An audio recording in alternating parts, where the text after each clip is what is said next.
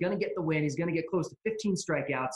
So basically, this is just all the potential outcomes for Trevor Bauer and the likelihood of each and what he's going to do in every specific category. All right, that's going to do it. Hopefully, this has given you a good idea of what the bet is, what it's all about, and how it can help you build your DFS lineups. The most important thing to remember, regardless of what you're using to build your DFS lineups, is this. Baseball is a long season. It has a lot of variance. You are going to go through periods of being very hot where you feel like you can't lose. And you're going to go through periods of being very cold where you feel like you can't win. That is just the nature of the beast. That's how baseball works. And the best way to get through it is to have a strong process. I truly believe that the bat sets you up with that strong process. It comes with strong sabermetric methodology that is used in Major League front offices. It has had elite results in accuracy tests. And if you pay attention, you'll notice that some of the sharpest players in DFS are using the same types of plays that the bat is going to be recommending for you. Users will also tell you that the customer service you get with the bat is second to none. I am always more than happy to answer any questions you have. If you are thinking about buying it or whether you're already a subscriber, always feel free to reach out to me. You can find me on Twitter at Derek Hardy. I try to respond to every single tweet and DM that I get because I want everyone who uses the bat to have a very fun and successful and positive experience. That's going to do it. If you have any questions, as I said, feel free to reach out, and good luck this season.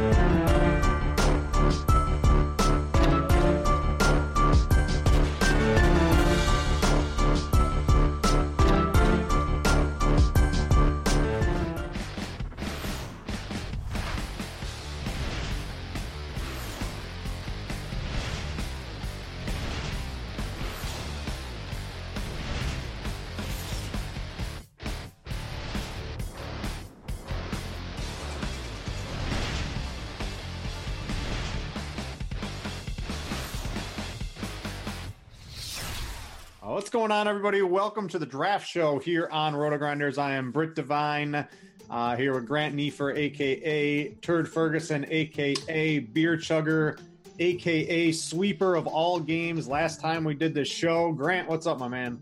Yeah, no, I swept all the games we did on the show, and then the 1 second or semifinal, like their big live final thing, I got second because someone hit a home. It was Muncie. Got 28 points in the final game of the night. I'm like, well, this is great. Tell people I don't do the live final things that draft. I mainly do the best balls and the daily stuff. Give them a little plug here. Tell the people about the live final stuff they do, because I would know more about it than I do. So I think it's basically I think it's a 100K live final with 10 entries, I would assume. It might be 10, 12. I'm not sure about the exact numbers, but since they're also partnered with FanDuel, they are going to have the live final at the FanDuel live final. So that a little bit out of your price range. You can try for these. There's generally 3 to 4 rounds in each qualifier that gets you to a semifinal round that I believe is an 8-person draft. You win that, and you're going to San Diego. All expense paid, blah, blah, blah. Same live final thing as always. You're just in a slightly smaller live final, which honestly, I enjoy the smaller live finals than the bigger live finals. Well, the draft one, it's just there's no overlap in a draft live final, so that's always a good part. Yeah, oh yeah, you know you're not worrying about ownership at all. It's literally just caught up in the moment, do what you can. Yeah, so those are fun if you want to try those. They got a bunch of different tournaments too. And some of you, we just started the draft shows up again basically a week ago. If you are new and you don't, I don't know what draft is or anything like that.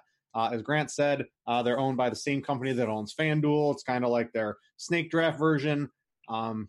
Mainly played on their app. You can get it from your Android or Apple store. You download it, and when you sign up, use promo code Grinders. They can get you a small ticket to play a game for free. And it's more like snake drafts. You're used to playing NFL snake drafts come season long. It's like that, but it's daily. They have them for all sports: baseball, basketball, football. If you like football, I'm in like 8,000 football drafts already. I think we're doing a best ball show next week as well, so keep your eye on that. I'll be hosting that one as well. You'll get all the fire takes on that one. But it's a fun product. Grant, one of their biggest power users. Grant, you went from 81,000 games last week? What are you up to? 82,000 games? I mean, I had a wedding and wedding stuff all weekend long, so I've honestly, like most of mine, I play tons during football and basketball season. Baseball, I try and go with their tournaments a little bit more. Mm-hmm. It's what I find a little bit more profitable because stacking is a bit of a decent strategy when it's a winner take all. So it's all 4-mans and tournaments for me. But unlike basketball and football, I either win everything or lose everything every day. So a little bit more volatile. Yeah, well, who would expect that out of a baseball product, right? Right. All right, so I got a couple things I want to talk to you about. The first thing is, if you want to play along on today's show, I need you to follow me on Draft to get the invites, and then you got to play fastest finger with the other 500 people that are following me. So how do you follow me? In the bottom right of your app, it says profile. You click that, it brings you to this screen. In the top right of that, there's a little plus with a person. You click that, and then you simply type in my name, Britt Devine. Oh, it would help, Grant, if I spelled it correctly, and my name would actually show up. So it's just Britt Devine, my normal name. You would follow me, and then anytime I want to post a game, pretty much at any time, I don't spam invites or anything like that. It's pretty much just during the show. You will get the invite to the show, and then you're going to have to click very fast to get in because we got a little bit smaller slate today. I'm going to keep the game size a little bit smaller, and we'll be able to have some fun. So will you guys do that? I got to talk about a couple other things going on here at Roto-Grinders. Some of you guys, we have Roto-Grinders Premium, and Roto-Grinders Premium, it can be a tall task. It's somewhat expensive sometimes, month-to-month basis. If you're looking to grab a month of Roto-Grinders Premium for free, well, we have a way to do that you might not know about. It's called I think we call it our Show Your Badge or the RG Badge promotion. Devin, if you want to drop the link, go ahead and do that. What it does is it can allow you to get a free month of premium. All you got to do, DraftKings or FanDuel, upload the Roto-Grinder symbol onto your, your profile page. That's all you got to do. If you happen to get a top 10 of a select tournament and you just contact support or whatever you got to do, hey, let them know I just won $50,000 on DraftKings. I got my badge showing on Roto-Grinders, and you'll get a free month of premium on it. So it's pretty easy to happen on that. And Grant, doesn't suck that we get Roto-Grinders Premium. I think we kind of take it for granted when we work here, right? But getting a month of it free certainly ain't bad. Yeah, no, it's definitely RG Premium is pretty much. I don't use other sites. I know some other guys, you go to the other sites and use a lot of their tools. It's pretty much just RG stuff for me. And yeah, I mean, you have everything you need. Honestly, I could just do with baseball, just choose article and Plate IQ. It'd be the easiest thing in the world. Plate IQ, lineup builder, I'm good to go. That's all I need too. That's I used to do a bajillion tabs of Fangraphs every day. Now it's just you got Plate IQ, you got all your new bullpen stuff in there as well. If you want to check out some bullpen, they're always improving it behind the scenes. You got Cheese's article, you got the lineup builder, which always has improvements. What else do you need, right? Yeah, it's literally got everything. All right, so here's what we're gonna do. Let's kick off the draft portion of this show. For baseball, I'm going to create a draft, and I think we're going to start with the standard. Does that sound good for you to start, Grant? And we'll play for $1. We'll give out some tips, and then we'll up the stakes. How about a little? So you can sweep everybody's money once again. How about that? Sounds good to me. Just tell me when you're creating it. All right, I'm going to make an 8. Actually, I'm going to start with a 6-man to start,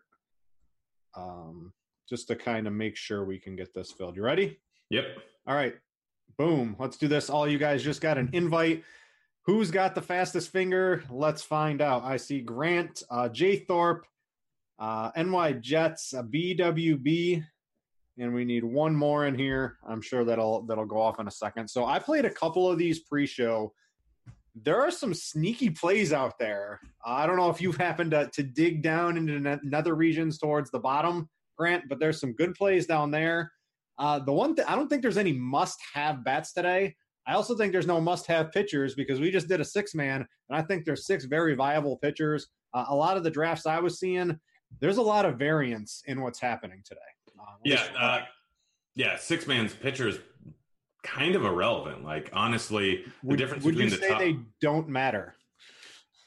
Like, I wouldn't quite say that. You can get a small edge. I mean, to me... Like, if you like a pitcher, you can go early, but I'm just going to wait until the end. There's no point in going pitcher first compared to batters unless you don't know exactly what your strategy is going to be, or if there's just not someone you really like. I mean, obviously, Mike Trout's pretty much the top guy almost any given day. But I'm going ballsy. I'm going David Peralta. You're going to take Peralta. I mean, that's got the highest total of the slate today. So is that what you're keying in on? Or it's just that, Trout and Yelich and all these other guys, just no one has that amazing matchup today, basically on either pitchers or on the hitter side. Yeah, so basically it's kind of the high total, but realistically it gives me like an option to pair one or two other guys with Peralta there. Whereas if I took Yelich, if I took Trout, I don't want to take anyone else from that lineup. It's just, I know that's a power one-off, and it doesn't give me much options later on in the draft. I basically just starting over if I want to stack anything up, or I'm just going straight at power bats all the way through. So going Peralta, I can obviously go with anyone else from that lineup, or I can just completely forgo that. And I mean, I'm at the beginning, so I have 2 picks in the row. I can figure out what I want to do as soon as it gets to me. I can still go Lindor, Ramirez, both on the board here. I can go them 1, 2, and then hopefully pair them with an outfielder, or just go with another Diamondbacks outfielder and get a nice 2-2 stack. Yeah, I'm a little my sleeper. I've been taking Aaron Hicks in the last round, basically, since that Yankee starting lineup came out. He's now up towards the top here in projections. I actually went Voit with my first pick. I'm going to follow that up with Hicks. I don't think he's going to last. Had himself quite a game in his final AAA game. He's leading off the Yankees. There was some rain concerns in that game earlier in the day, but Roth is softening up on it. The weather looks like it's going to be fine. Maybe a little bit of a late start. That game's going to play pretty much no problems once it goes off. I got the 1-2 hitters for the Yankees against David Hess in that bullpen. That sounds like a good start for me. Oh, gosh. Darn. Yeah, Bryce Harper just got picked. All right, that messes with that plan. I was planning on getting – well, I'm still going to go with Reese, the greatest hitter of all time. Lindor, Ramirez. I don't understand how these two are still on the board.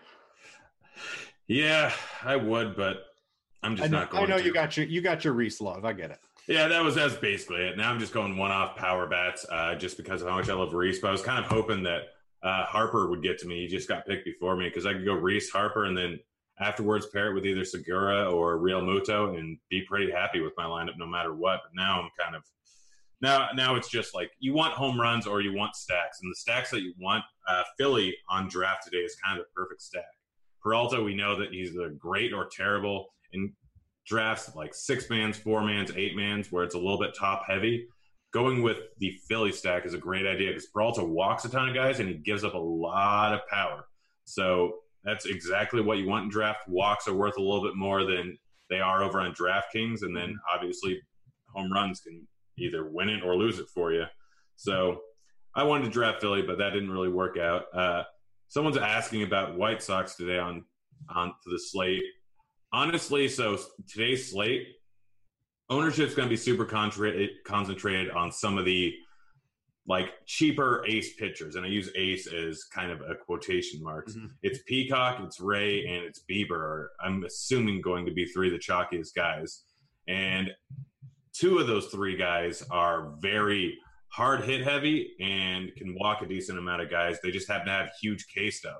The White Sox and the Pirates, like, I don't hate either of these stacks. They have 2 of the lowest implied totals on the entire board today, but that's not really incorporating the volatility that Ray and Bieber can have versus these lineups. And less the Pirates than the White Sox, but the White Sox have just a ton of power. So Bieber, if he runs on the wrong side of BABIP and the wrong side of home run to fly ball variance, White Sox may be the highest scoring team on the entire slate. Yeah, Pirates less likely.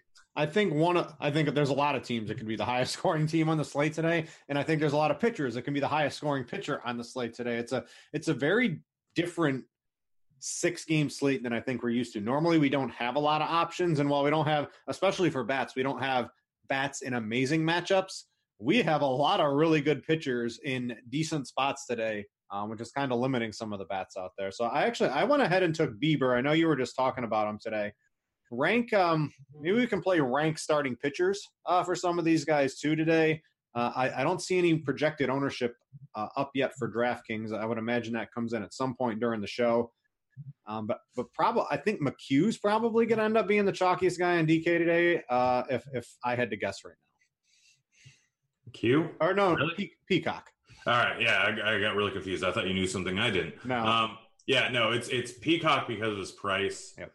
Followed probably by Bieber would be my guess, and then maybe because of price, Barrios is probably there. Then we got Ray, we got Nola. Like the top tier is all kind of just similar to each other. All those guys could very much end up just being the highest scoring pitchers on the slate, and then Boyd is a little bit afterwards. Those are your top guys, and then like if we're going below that, I'd probably go with Kikuchi, or I'd probably go with Ronaldo Lopez. I don't expect enough ownership on those guys, and if you just need to save money, I'm a big stacking guy. So obviously, certain lineups you can, if you stack them, you're not going to be able to get two of those first 6 pitchers I ended up with. So it's just a requirement that you go with a little lower pitcher, and it's going to be Lopez for me a decent amount. I mean, this Cleveland lineup is a lot better than they were at the beginning of the year. They have big bats all the way through, but Lopez has, like, if his slider's on, then he can just absolutely mow through any lineup here. It's a big boom bust spot, and realistically, he has just as good of a shot of putting up a dud as any of these other lower price pitchers. So he's kind of the guy that I'm looking at. I want to go over a couple of our draft teams. I'll start with mine. Tell me what you think here. I got Bieber with 3 Yankees. I got Voit, Hicks, and Frazier with Jose Ramirez. I don't know. I'm pretty happy with that. I got to see what the rest of the teams look like, though. I'm happy with the Yankee stack. I didn't get Gary Sanchez. He went off the board a little bit earlier, so I wasn't able to complete it. But I like Bieber. I know the White Sox boom bust, but right, I'm trying to win on draft. Hopefully I get the boom out of Bieber and not the bust. And I like my offensive bat. It's hard to like the offense that you really have in general today. I got 4 bats that I kind of like. Yeah, no, Jose Ramirez, obviously fantastic. Bieber, one of the top options on the slate. And then you have 3 Yankees, and the Yankees have the highest implied total on the board. They're getting overlooked in a lot of these drafts because people forget about that game. They're not really paying attention to it. They pay attention to the 7 o'clock and later games. Plus, there's a little bit of rain there. I think Roth already said that it should play. So that's kind of like the volatility is going to kind of take people off of it. But if it does end up getting postponed, it's going to happen with at least 3 to 4 games left on the board. So you can always swap in other batters. It's worth the risk to me. So I like what you did there. So I think you took the last pitcher in Kikuchi.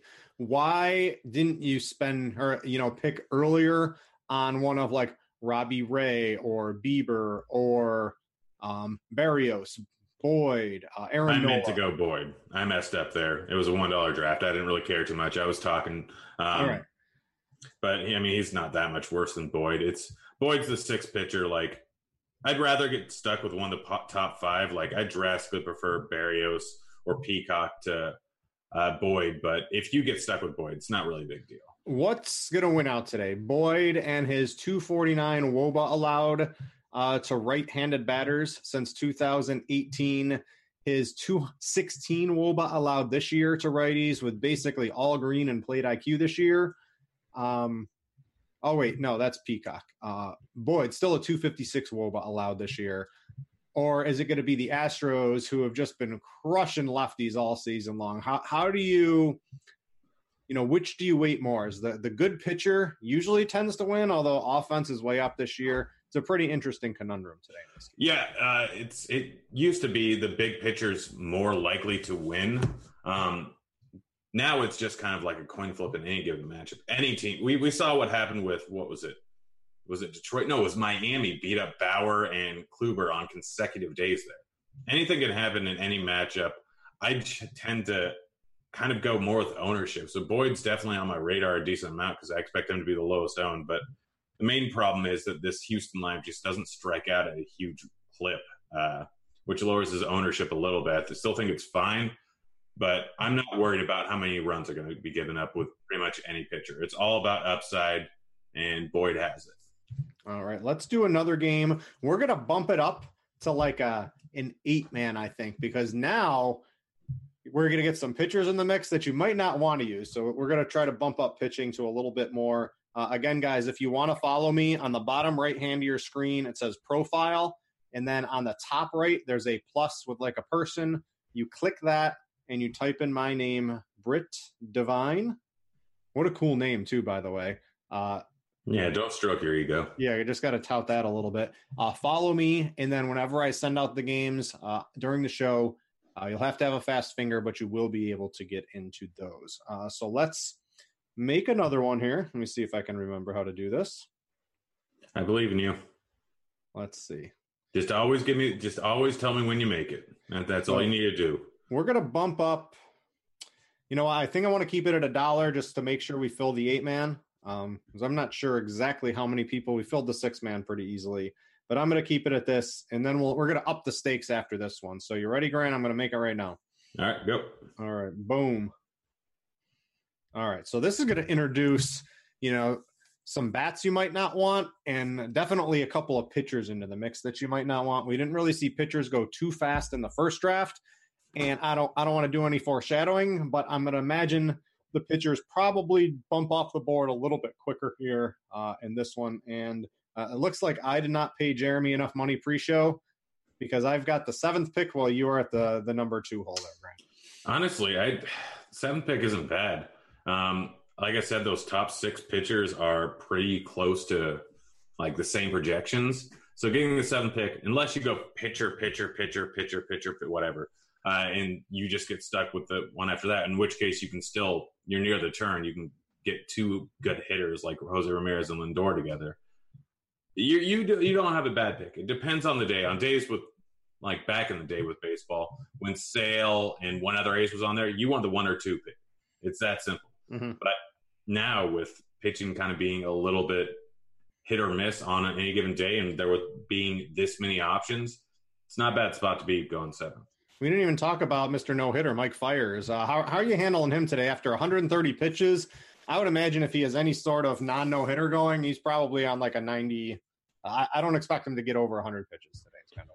I mean, it's being played over in Seattle. He is a major fly ball guy. I believe the no-hitter was over in Oakland last time, which Oakland's the perfect park for Fiers. Like, not a huge K guy, big fly ball guy. That those big outfields or big foul ball territories are perfect for him. He's still a decent pitcher, but he can give up some bombs. And I mean, there aren't many teams in the league that hit more bombs than the Mariners. The Twins lineup came out. They have all the catchers in their lineup today. So we've got Garver, we've got Estudio, and Jason Castro in there today. The triple catcher lineup coming at you from the Twins. Make it a little bit harder to stack them up tonight. Yeah. Yeah, on certain sites. Let's see. I'm up. Who'd you go at the number 2? What'd you went Robbie Ray? Explain your thought process going Ray earlier. Now that we've got a couple more people in the contest. I don't want to get stuck with a subpar pitcher, and I don't see a huge boost in any bat. And 8-mans, I tend to stack a little bit more. Being the 2nd pick, I have the turn pretty close to pick. It's just pick 2 guys than me. So kind of seeing where everyone else goes, like Hoskins went off the board. I'm probably not going with Philly. Voit and Sanchez are both off the board. I'm not going with New York. Peralta's off the board. I'm probably not going with with Arizona. Maybe if it gets all the way to me, Boyd's good, but I can consider taking Springer and then getting the likes of Bregman, Correa, and then taking a one-off power bat afterwards. But it all depends on what happens when it gets to me. Like, I still have a shot at going with Arizona if I want, with the 2nd highest total on the board, going with Escobar and a guy like Jones. Or I can still go with Cleveland, go Lindor and Ramirez, and then take some of their subpar outfielders or get another double stack with the next time it comes around. I got 2 Yankees. I want Hicks and I want Gary Sanchez, and I'm praying one of the top 6 pitchers falls to me at pick 3 or round 3. I don't know if that's going to happen. I'm sure you guys won't let it happen now that I want it to, but there are 3 pitchers off the board already. If you guys don't know, you can click the teams, and maybe it's a little tougher in the bigger drafts, but in the smaller drafts, you can get a real quick shot at what your opponents have done. And if you're quick and able to assess the information on the fly, I know Grant's really good at this, you can kind of decide, hey, these are what my opponents have left to make. Here's what I want to do, and make sure you're really leveraging whatever situation you're in with some of the other teams out there. But tougher to do on the 8-mans, Grant. Yeah, so huge advantage for you to know this. The next one you want to pick is a pitcher. So if Kramer picks one, then you might be stuck with one of the top 6. But if Kramer doesn't pick one here, and then after that, you know that Jets is going to can pick a pitcher before you, and then but you know that Alf right after you has to pick a pitcher. So if you knew that he already had one, your next pick gives you no advantage to go with a pitcher instead of a hitter because the next guy can't take a pitcher. But now you know he needs one, so taking a pitcher is pretty much a requirement. Well, Grant, see, you let the buffer we have catch up to Kramer, and he took the pitcher, and you're screwing me over by explaining this to everybody. That's fine. You can lose your $1. I'm going to win it anyway, so it doesn't matter. I got enough on here. It doesn't matter. I got like a bajillion dollars in best balls so far. So yeah, I definitely have enough money on here that $1 doesn't really matter too much. You've seen me on these drafts. Yeah, you're in all of them. You do the auto drafts. Trust those. I think it's like you said, you win all or you lose all in baseball, and then in basketball and football, there's kind of like a middle ground most nights. But baseball is definitely much more boom bust on draft. Yeah, I think on the basketball, the worst ROI I had ever was a day where I got Kevin Love 90% of my drafts because no one was drafting him, and then he got a concussion like 4 minutes into the game. That was a bad day. But football, I don't think I've ever had lower than like a negative 30% ROI. So you don't really worry. Like, it's not like FanDuel or DraftKings or any of the other salary cap sites where you can legitimately have a 0% return, even if you do like 15 different lineups, diversify, and do cash. Like, I've had many days where I stacked 7 different teams and I did cash and I lost every single dollar I put in. Mm-hmm. I got sniped on pitchers, so I am now going full-on Yankee stack, and I think I'm going to be the last person to pick a pitcher here. That's not a bad move. I mean, there's still some upside. I can get a no-hitter out of Fires. Take if you want, you can go with Lucchesi and kind of get the win in there because if the Yankees bats go off, then he gets to win. The problem is with that kind of whatever it is, he doesn't have a chance at a quality start with Sessa starting off, which is important here.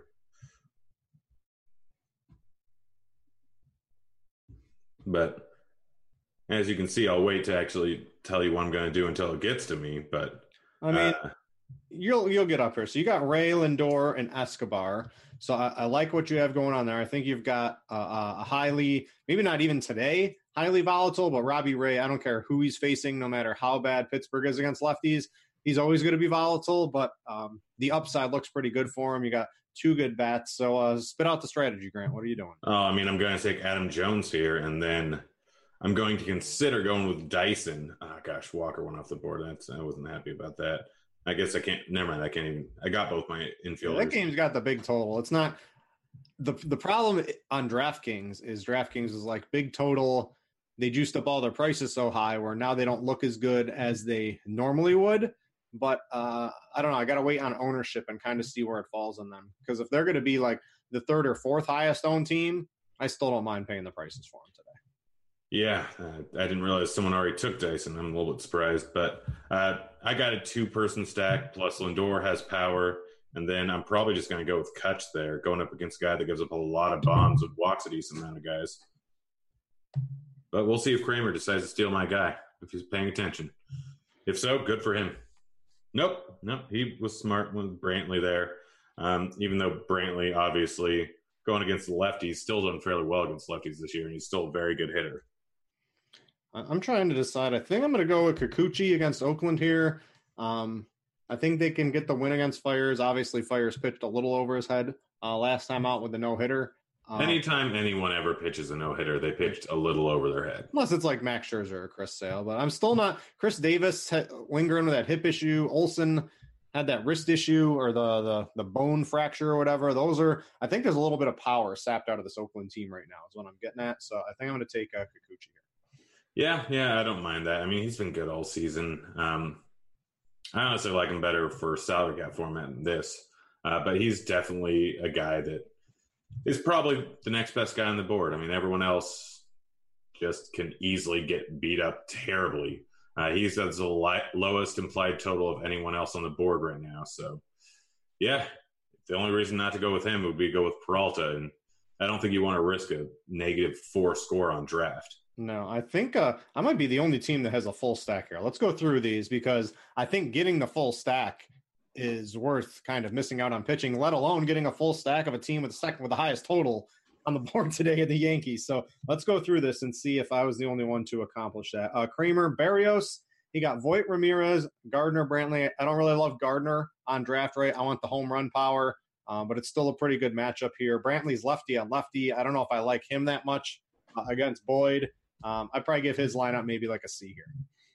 Yeah. I mean, I've seen better. Let's go to Grant. Is Grant's lineup better?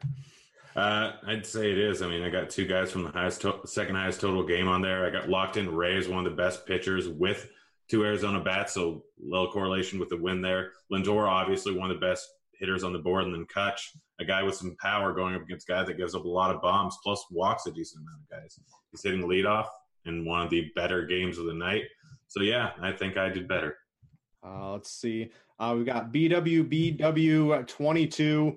Maybe likes Buffalo Wild Wings or likes the number 22. But he got Nola. What's your thoughts on Nola, right? Not a lot of swinging strikes out of him, but he's never really been a huge swinging strikes. You get a lot of those called strikes on the curveball because it just kind of drops in there. What's your thoughts against Milwaukee in DFS tonight in general?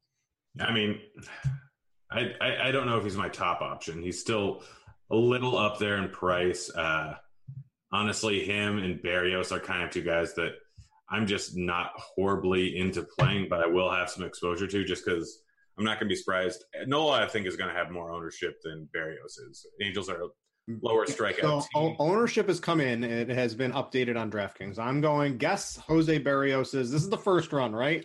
And it gets, usually as the night progresses, it gets a little more accurate. There are times when, of course, ownership gets a little bit less accurate throughout the day. For the most part, it gets more accurate. Guess his ownership on DK today. I'm guessing Berrios will be 16, Nola will be 21. So we have Nola pegged at 28. You've got to cut that in a quarter or to get Jose Berrios, currently projected at 7% ownership. Yeah, you are. Yeah, that's not surprising. I mean, Nola going up against a team with a 3.6 implied team total compared to the Angels, who have a 4.09, and Berrios is quite a bit better at home, but the weather, I think, is a little bit more favorable for Berrios for Nola than it is with Berrios. It's 49 degrees over there in Philly, and they are playing at sea level. But yeah, I mean, I'm mostly playing the ownership game today. I'm going to mix and match everything. Though we said there's 6 pitchers, I'm probably going to have 80% exposure of my pitchers be those 6 pitchers, and I'm probably going to use them almost evenly throughout my lineups. Just essentially do my stack, put in my batters, and then pick my pitchers based on how much money I have left, and just get the 2 guys that I can fit in with that exact price, because they're all the way up and down in terms of pricing. Like they have one at every different level. So it looks like Peacock is going to be running away with the highest ownership of the day at pitcher today, by the way. Yeah, he is the cheapest. Yeah, it would be interesting. Slate IQ, when I haven't looked at that yet today, but it's trying to get leverage on the field with stacks today. That's something I'm going to try to do. I am doing a little bit of tournaments along with cash games today. We're going to do another one. We're going to play for $5 next, and I think I'm going to keep it in an 8-man. I don't know if I want to stretch it to 10 and up the buy-in. I don't know if we'll get enough people. We probably will. Maybe I'm underestimating it, but what I don't want is to not fill the game. The first thing I want to do, though, is I got a best ball pick here, Grant. So are you going to be on the best ball show next week? Maybe. I'm assuming so. I don't know. I'm on it. I'm going to be hosting it, and we're going to be talking best ball. So if you guys haven't played any best ball, or maybe you're new this year and you don't understand what it is, you draft 18 football players, no kickers, no defense or anything like that. It formulates your best lineup every week. And then there's no in-season management, and you just get to do the fun part, right? Which is actually drafting the team. So far in this one, I've got Delvin Cook, right? Hopefully he stays healthy. DeAndre Hopkins and Amari Cooper, both guys I really like. I could use another running back, but the guys here I'm not all too interested in. The receivers also don't look too great.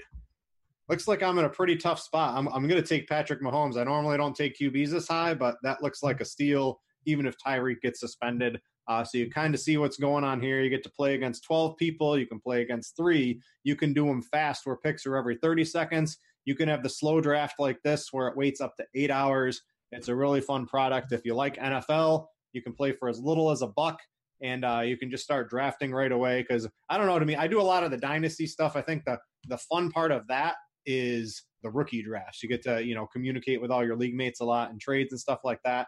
But if you're just doing season long, it's definitely the draft is the most fun part. And you just can do that over and over and over and over and over and over and over again. Grant, I am up to 82 best balls with probably 100 total going right now. So, guys, don't just play baseball. Go check out the best balls. And I believe next Thursday, we're going to be doing a best ball show if you want to kind of get caught up on some of that. All right, Grant, let's up the stakes. I'm going to donate all my hard-earned money here. We're going to do a $5 8-man. And if you guys let me stack the Yankees again, I don't know. I'm going to keep stacking the Yankees if you guys let me. So I'm going to laugh when they get shut out. Well, if they get rained out for some reason, if they just decide to postpone it. Oh, I don't think that's going to happen. But you're ready? I got a $5 8-man. Let's go. We've given you all the information. Let's try to make the best teams that we possibly can going up against everybody else here today. So this one's filling fast. Maybe I could have done a 10. We could have got some more people involved. So keep an eye. The draft shows, I believe, are going strong all month long. So if you guys keep filling these as fast, we'll keep making the games, at least on air, a little bit bigger and bigger. Oh, look at me. Me and you, 1 and 2. By the way, there was a question in chat about stacking. They wanted to hear our thoughts on stacking. Is it necessary? It's not necessary. It's never necessary. It's very hard to do on draft because you only get one player per team, but I would always try to stack if possible. Yeah. It's basically on draft, try and stack if possible. If not, you want one-off power bats. Yes. On FanDuel, DraftKings, stacking is a very, very good idea. It's not required, but it's a very good idea. DraftKings, I still suggest it. You don't have to go a full 5-3, but I suggest it. I'm pretty much I'm a big stacking fan. That's just, I do it constantly. It depends on the size of the tournaments. Smaller tournaments, you can still not stack. I mean, I've won a lot of tournaments with my cash game lineup. But it's just not a requirement, because anything can happen. It's just better correlating things. It makes things easier. You want high variance in your lineups, and stacking is the best possible way to do that. I'm going to go ahead. I got some Robbie Ray exposure, and I'll probably be unlikely I'm able to stack up the Yankees because I'm not going to be able to get Voit. Probably won't be able to get Hicks, but I'm going to lock up one of the better pitchers kind of before they're all off the board. And I don't really love any of the bats today, so I'm going to lock up Robbie Ray here. You went with Peralta, which is interesting. If you had Peralta ranked even in your top 2 or 3 picks today and you were doing them over and over again, you're probably going to get them on every single team today. Yeah, I think I've done 8 today or 10 today, and I have Peralta in every single one of them. He's theoretical best overall spot of the night. He's, if you take the matchup, obviously I'd probably take Trout against anybody, but Peralta's individual matchup looks pretty juicy. Yeah, I mean, the difference between Trout and Peralta isn't drastic today in terms of projected points, but being able to stack around him. I mean, I like Ohtani, but I don't want to use anyone else besides Trout and Ohtani in that lineup. Mm-hmm. And it's just not a great stacking spot. So Trout's great for a one-off. I don't mind doing it like this, taking him to the first and then figuring out what you want to do afterwards. But I have no exposure to Trout, and I'll be fine with that. Let's see here. So I get to snipe you the next time around. So maybe I'll take an Arizona bat just to piss you off. Yeah, go ahead. It's not like there's multiple of them. There's still a lot of good players left to pick here.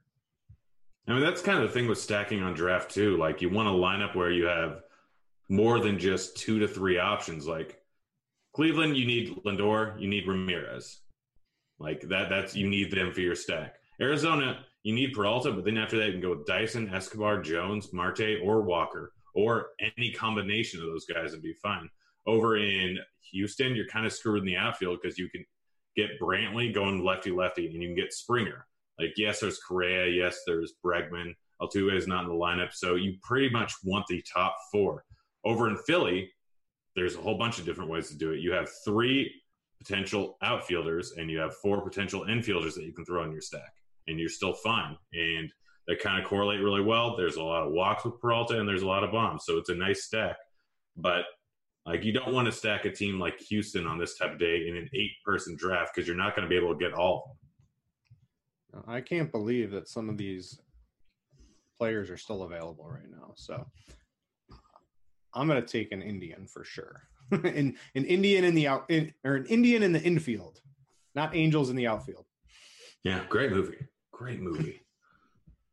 Let's see, Bregman. I get my choice. I think I'm going to take Lindor. We'll see if you allow me to get Jose Ramirez. Yeah, go ahead. I'm going to be nice to you. You're stacking up Arizona, so I understand it. Yeah. No, now I've got a full 3-person stack. If Dyson or if what's his name are available, or Marte, like Dyson, Marte, and Jones are on the board, I have 3 potential outfielders I can go with. Granted, they can all take them, and that's fine. I'll just go with a one-off. But I have 3 potential outfielders I can go with my last pick, and so I'm just going to wait around for them. Yeah, I'll be able to get Cargo, no problem. So I got to try to figure out my other outfielder. I got a 3-man Indian stack with a one-off and Robbie Ray with big strikeout potential. It sounds pretty good to me. Yeah, no, you probably have the best team going right now. I can't believe I got those 2 Indians. Yeah, no, I just let you have them. You knew my plan. Thanks, Grant. Yeah, I'm here for you. You need to win some of that money. You lost a little bit too much last week against me. Yeah, Rest. If you guys got any QQs, or if the YouTube people are over there, speaking of YouTube, I know a lot of you guys like and subscribe, right? We've been telling you to do that for a while. But if you watch on YouTube and you want to be alerted whenever we're live, click on the little bell. It's next to the subscribe button. It will allow you to get a notification whenever whatever Roto Grinders goes live, so you don't miss any shows if you happen to watch us on the YouTubes. And I know the suits behind the scenes would like it if you just click all the buttons on YouTube for us, except the dislike, only subscribe, and the bell, and then we're good, guys. Think they got it, Grant? I think so. I think you hammered home the point. I can't believe Peacock just went off the board like middle of the draft. I would expect. I don't mind Kikuchi, I guess. So I guess there are 8 pitchers. You can make it work, I suppose. There's 7, I guess, if you include Kikuchi. 8. Yeah. 8's a little tough. Man, I don't know how to use. I'm very bad. I just got an iPhone and I'm very bad with it. Welcome to the club, Grant. You have upgraded, and now you will have an easy life. I hate it. Why do you? So much. Well, I mean, you've had Android forever, right? Yeah, and Androids are better. There's one problem. There's literally one problem with having an Android. What's that? iMessaging. Oh, that's the only reason I switched. People look down on you because you're poverty level. Well, and I have so many problems when people are iMessaging me like in group text. Sometimes it doesn't go through. Sometimes it'll show up as a separate text, and then you have to download it and then go to a different text. How they haven't figured out how to fix that is just incredible to me. Well, why Apple hasn't fixed it is because they don't want to. They want you to get Apple. It makes sense. Apple, it's causing very little problems for them, and everyone already has an iPhone. Droid users, it causes massive problems. Like, you won't get text. You aren't allowed in some iMessage groups. You can be completely excluded from things, and sometimes text just won't go through, and you never know if they went through or not. So it's just a giant pain, and it's the single reason why I switched. They had so long to fix that, and they never did. I'm done with Android now, simply because of iMessaging. Yeah, I've had the iPhones for, I think it was the iPhone 4, and I had that for a long time. So I used to have Androids right when they were first out, and then I got my iPhone, and the iPhone just kind of worked real good. So I've never really changed from the iPhone. When I was working as an accountant, I had both. They gave me a work phone. I'm like, great, I'm going to have an Android, and I'm going to have burner. Yeah. Well, I had one phone that basically just turned into email and international phone calls, and then my other phone that was for everything else. Because they paid for all my international minutes. It was great. We'll take a look. So my team, I got Robbie Ray, 3 Indians, and Chris Davis, the good Chris Davis with a C. So I'll take that lineup pretty good. Compare that to Grant's lineup. He's got Boyd against Houston. We've already talked about this. It could be boom. It could be bust. Boyd's been one of the best pitchers in the league so far. this year. I'm looking at ownership tonight. Let me find it here. And Boyd's ownership coming in basically tied with Berrios at 7% so far today. So is Boyd, who's been one of the best pitchers all season long, at 7% owned, interesting? I say yes, in my opinion. Literally any good pitcher at low ownership is now interesting. Any slate, the best strategy has been all year? Slates with 3 to 4 aces, find the lowest owned one and lock them in. It's worked way more often than it hasn't. And they've always come in. What was it? It was a Cole and Bauer versus Miami and Cole versus whoever. And Bauer was like 60% or 50% owned, something ridiculous. And Cole was like 5% owned. And Cole outscored him by 10 points. That's going to happen 1 out of 3 times. That's just how it's going to work. So going with way, way lower ownership aces is always the best thing to do now that the balls are juiced. I'm looking at some hitter ownership, too. It looks like the Indians as a stack could be pretty popular with Jose Ramirez, Lindor, Kipnis, and Carlos Gonzalez all basically on the first page of ownership up there today. So it looks like people are taking their discounted pricing, playing the pitchers that they want. So if you were making tournament teams, probably wouldn't be stacking the Indians with guys like Peacock and Bieber, the 2 chalk pitchers in your lineup. That's just going to be way too chalky, in my opinion, to take down most tournaments. Cash games are super simple today, by the way. I have not. I've been prepping for the draft show, so I have not made my cash game or tournament teams yet. But what do you got so far over there? I mean, take cheap Indians, take the underpriced Indians, take Bryce Harper, take Harper's the highest owned hitter on the slate today. Take Peacock and take like Bieber or Ray, depending on how much salary you have left, and then just throw in cheap one-offs. Like even Alonso's not a bad one at 3.4K. Super easy for cash today. You basically just listed off all the chalkiest hitters and all the chalkiest pitchers, Grant. So I think you're onto something for cash games out there today. Yeah, I think that's generally what you want to do in cash. I don't know if we have enough time to do another draft. So again, guys, if you are catching the show on repeat on YouTube, or if you haven't played draft, it's kind of like snake draft. Make yourself a dream team. Oh yeah, you know what? I forgot about this. All the different things. So let me go find a baseball dream team. So if you guys want to have some fun, scroll down here. Let's see here. I haven't done one of these in a while. I'll do a 3-man dream team. So with just 3 people, what do I want to do? Who's the chalk? I think I want to play pretty chalky, but maybe you have to figure out which chalk. The whole offense, or just play the best hitters. I think I might take a shot on a stack. I mean, it's not a bad idea to go like Hoskins, Harper, McCutchen. Actually, the better, if it's 3:35 start time, go with the Yankee stack. Go with Voit, go with Sanchez, and go with Hicks. Do a 3-man stack, take Trout as a one-off, and then you have to figure out what you want to do with pitcher. I think Ray is probably going to be the chalkiest one. I pulled the bat up for DraftKings, right? It's not a 1-for-1, but the bat's got Ray as the highest scoring pitcher on the slate by a little bit over a couple other guys. So I think I'm going to throw Ray in there. Yeah, that's fine. I mean, in a 5-man or a 6-man, you might want to go with the guy just below it because you'll get a third of the ownership. So going with Nola, but in a 3-man, you generally want to just take the top guy.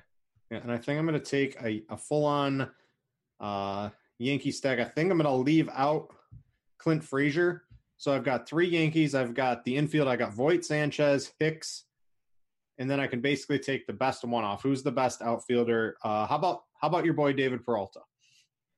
I mean, that's not a bad idea. Yeah, I would say Peralta or Trout. Yeah, I think I'm guessing the other 2 guys are going to go Trout, so just go Peralta. Yeah, I'm going to go ahead and take Peralta on that. So these are easy ways. If you don't even have time to do a full draft, you can just do one of these. There's no restrictions. There's no anything. Other players can pick the same ones, but you can play little smaller tournaments, and you're able to make the team in just a couple of clicks on something like that with the dream teams. And they have those for all sports as well. Again, guys, don't forget we're doing a promotion on Roto-Grinders. If you want to get a month of Roto-Grinders free, what do you got to do? You got to show your badge, or I think it's like show your grind. I forget the exact words that we use. But all you do is you upload the badge, Roto-Grinders badge, to either DraftKings or FanDuel. You need to pronounce the B better. If you happen to place in the top 10 of specific tournaments. All you got to do is follow the rules that Devin just posted in RotoGrinders chat, and you will get a month of RotoGrinders premium, which can, I think it's up to, I think it's something like $30-$40, something like that. And who doesn't want to get a free month of RotoGrinders premium? And all you got to do is upload the RotoGrinders logo into either FanDuel or DraftKings. Bank a tournament, and not only do you get your money, but you get a free month of the premium as well.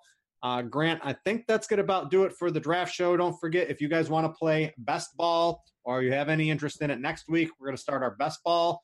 And I know if you ever wanted some stuff over on Fantasy Insiders, there's always some stuff going on over there with best ball too.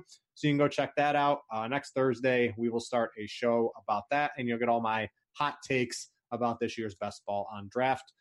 Grant, get me out of here with something DFS related for tonight. Who's someone you're using? You already mentioned quite a bit about Peralta. What else you got for me? Hoskins. Use Hoskins. No way. I would never think Grant would talk about Rhys Hoskins. But stack the White Sox. Like in big field tournaments, stack the White Sox. And if you really want like big field tournaments, low dollar entries, do a mix of Tigers, White Sox, and Pirates. They're just facing chalky pitchers. They are facing chalky pitchers that give up power. They are going to be low owned. If you really want to take down a big field tournament, it's a high positive EV. I'm sure Slate IQ probably says that too. Yeah, I'll have to take a look at that that's for premium members. But anyway, guys, we're out of here. Thanks to Draft for sponsoring the show. Thanks to Grant for coming on with me. I'm Britt. Thanks to all you for watching, and we out ya. Peace.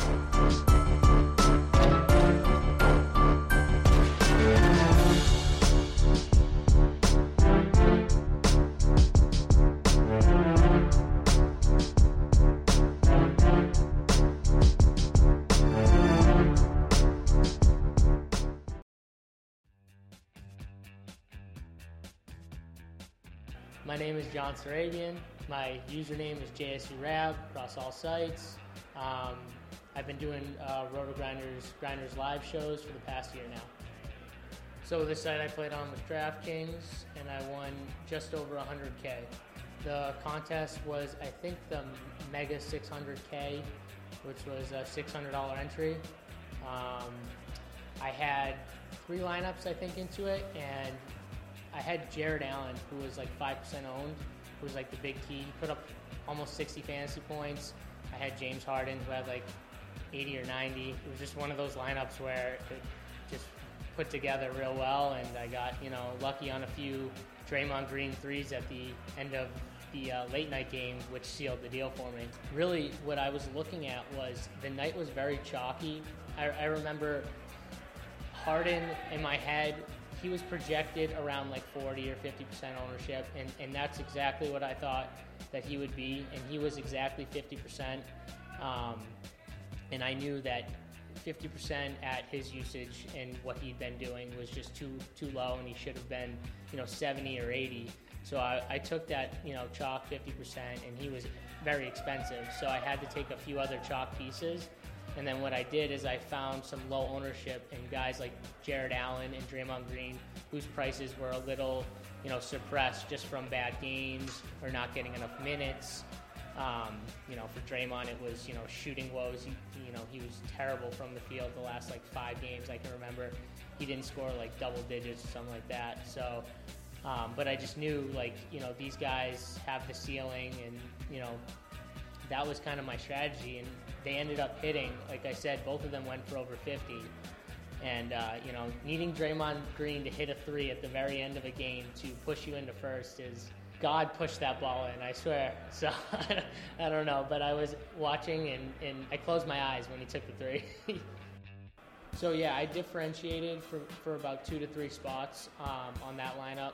And usually when it's a chalkier day, I try to only do 2 or 3 because those chalk pieces are normally really good plays. Fading like the chalk, I do when there's like 1 or 2 guys that are presumed chalk and there's not much else, and it's like, okay, everyone I know, like everyone is going to take this 1 or 2 guys, so they're going to be 60 to 70% owned. That's when I'm like, okay, I'm going to fade one of them and then take the one I like, then go from there. When there's 5 guys that are going to be like 30, 40, 50% owned, now it's like, okay, I could take a stand and fade them all, But that's probably silly because there's a reason why all 5 of these guys are very highly owned. So I'm going to take 3 or 4 and then differentiate in 2 or 3 spots and then take someone I really like a Harden or someone like that to finish it out.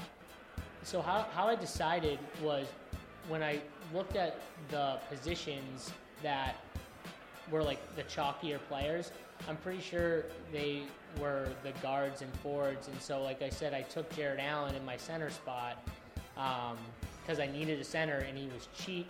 And I saw with Hollis Jefferson out and a bunch of other guys out that he was going to play at least 30 minutes. I wasn't expecting the 40-minute, overtime. I think it was game against Houston where he put up, 57. That's how I figured it out, though. I took the positions from the players that were going to be chalk, and I said, okay, well, if I'm going to have these guys in my lineup, then I have to differentiate at the forward or center spots.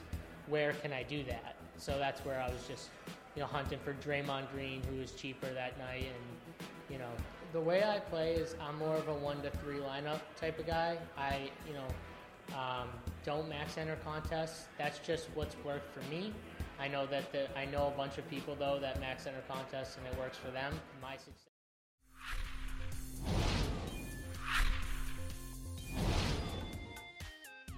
Yeah, I'm Justin Van Zuden, the screen name STL Cardinals 84 in the daily fantasy world, and I've been involved here at Roto Grinders for about 5 or 6 years now. Do a lot of stuff with our golf content, which I have a lot of fun with. I also do a lot of MLB content as well, the lineup HQ tags, things of that nature, expert surveys, value rankings, and involved in the media side as well with our GrindersLive shows and with our SiriusXM fantasy shows. On Friday, May 4th of 2018, I won $100,000 on FanDuel and $25,000 on DraftKings, so it was a great night for me. Yeah, so I just had the one entry into the DraftKings, the $888 buy-in, and I was pretty set that was going to be my only lineup for the night. But as we got closer to lineup lock, I was feeling better about the guys that I was on, so I did the FanDuel lineups pretty much last minute and managed 18 entries into that enormous Grand Slam, which had a $44 buy-in with the one magical one that took home first place. There are a lot of people out there that think you have to enter 75, 100, 125 lineups in order to win these big GPPs. And I do enter max center lineups on occasion, but a lot of times my bigger wins have come from single entries or fewer amounts of entries than a lot of people would expect. And that's part of the reason why this win was so gratifying for me. I had 18 entries on FanDuel, but just the one entry on DraftKings that night. It can be done with lower amounts of entries. Obviously, your risk is less when you have lower entries. That's one thing people often forget about the mass entry. There's a lot of risk involved in that if you don't hit on that particular night. So sure, your odds of winning are lower just in terms of numbers if you have fewer entries, but it also forces you to move to those optimal plays or what you believe are the optimal plays a little more closely. I really liked the Twins on Friday and kind of gained steam on that throughout the day. They were facing a pitcher from the White Sox by the name of Carson Fulmer, who really just didn't have good numbers under the surface. He'd been pitching fairly well, but the advanced stats told a little bit of a different story.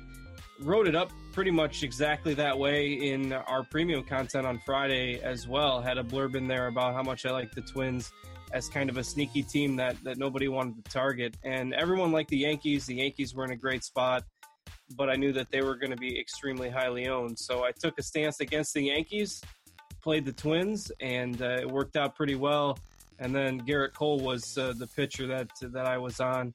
Really liked him, tagged him in our premium content as well on Friday. And every lineup that I did had a bunch of Twins batters plus Garrett Cole at pitcher on Friday, and that was the perfect combination. Garrett Cole ended up with 16 strikeouts and a big performance on the mound too. So it was a great combo. Part of the reason I like doing some of our premium content so much is because it kind of forces you to get an earlier start on your day and getting the research in and getting stuff populated so that the users of the site can see it. And, it really makes me get a head start, whether it's the night before I go to bed or first thing in the morning, getting stuff organized and getting my thoughts down in writing a little bit. And then I can kind of examine the other content. Of course, Dave Potts and I combined to do the big MLB article, premium article on the site. I do it on the weekends and he does it during the week. So I know how good he is with the content. I always read his article to see if my thoughts kind of jive with his. And then you can get a pulse for projected ownership throughout the day based on who people are writing up in the expert survey, what our projected ownership tool, it's another valuable premium tool, what that looks like, and refine the process that way based on kind of how it looks like other people are thinking for the day as well. So all the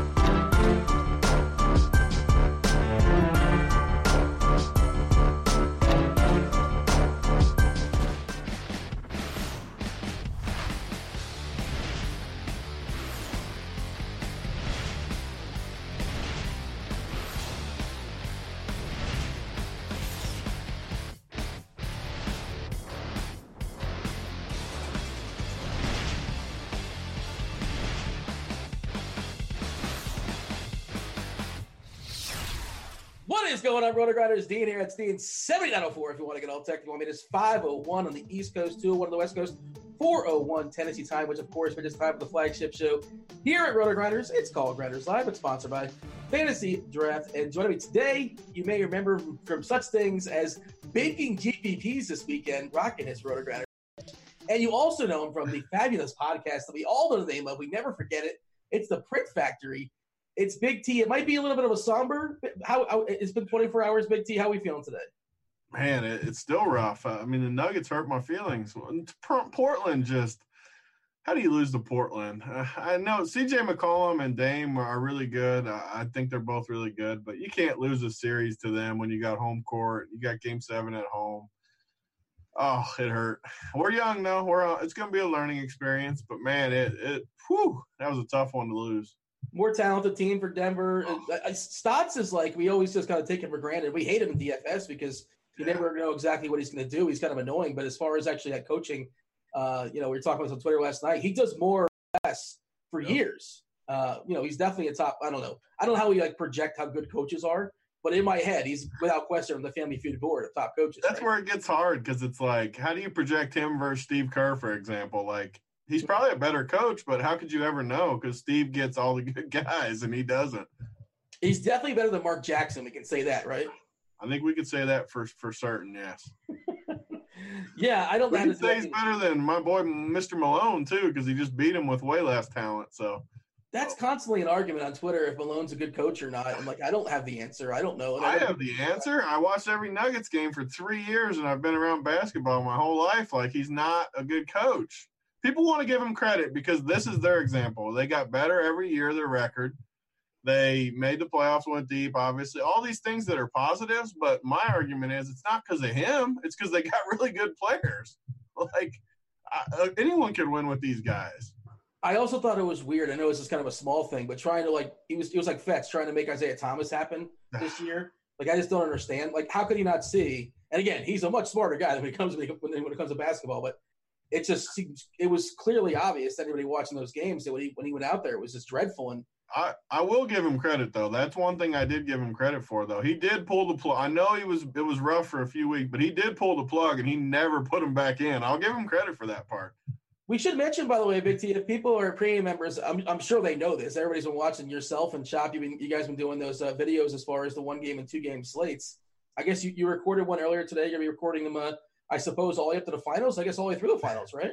I don't know if we should say we're recording them today for tomorrow, but I guess it doesn't matter in this case because I mean it's a 1 game and we know all the players. But yeah, well, not every day, but 3 days a week or something. We'll put a video up for whatever the showdowns leading up to that $1 million. I'm sure you've seen that one, the $1 million. I got some tickets to it. Yeah. Yeah, you got to rattle those. Every day play like 1 or 2 Qs to just stack some tickets for that. I will buy like the 10-cent, 25-cent tickets to see if why not. I mean, normally I wouldn't play that kind of game, but if I'm going to win some tickets, you're allowed in those things. Yeah. I mean, yeah, it depends on what site I'm on. Like, yeah, but I'm allowed to still be with the 10-cent ornaments on DK. That's the grind there. I like it though. Yeah, FanDuel, I got to spend at least $3, I think, per contest or something like that. But everywhere else, I'm good to go. As far as I know. Last week, FanDuel sent me like these 3 free seats to $2, whatever the $2 thing was, and I can't enter them. I was laughing. They sent me 3 entries to it, and I'm not allowed to enter it. What kind of deal is that? We got a 6-game baseball slate. Don't worry, we'll talk about it in a second. We got plenty of time to knock it all out. But I'm curious, Steve. What are your early thoughts as far as the semifinals for basketball? I mean, I'm disappointed, not just because of Denver, because they're my team. Obviously, I like them. But, man, Portland is just not good enough to play with Golden State. So that's annoying to me that Golden State gets – I mean, they're going to get Boogie back. They're probably going to get KD back for the finals, I would think. If the news is what they're saying it is, I think he'll be good to go for the finals. Boogie's playing game 1? I'm pretty sure Boogie's playing tomorrow. I'm just saying that. I might be wrong. I don't think he's going to play 30-some minutes, but I think he's going to play tomorrow. All the news out is that he's getting healthy, and I think he plays. So, but at some point during this series, Boogie will play if it's not tomorrow.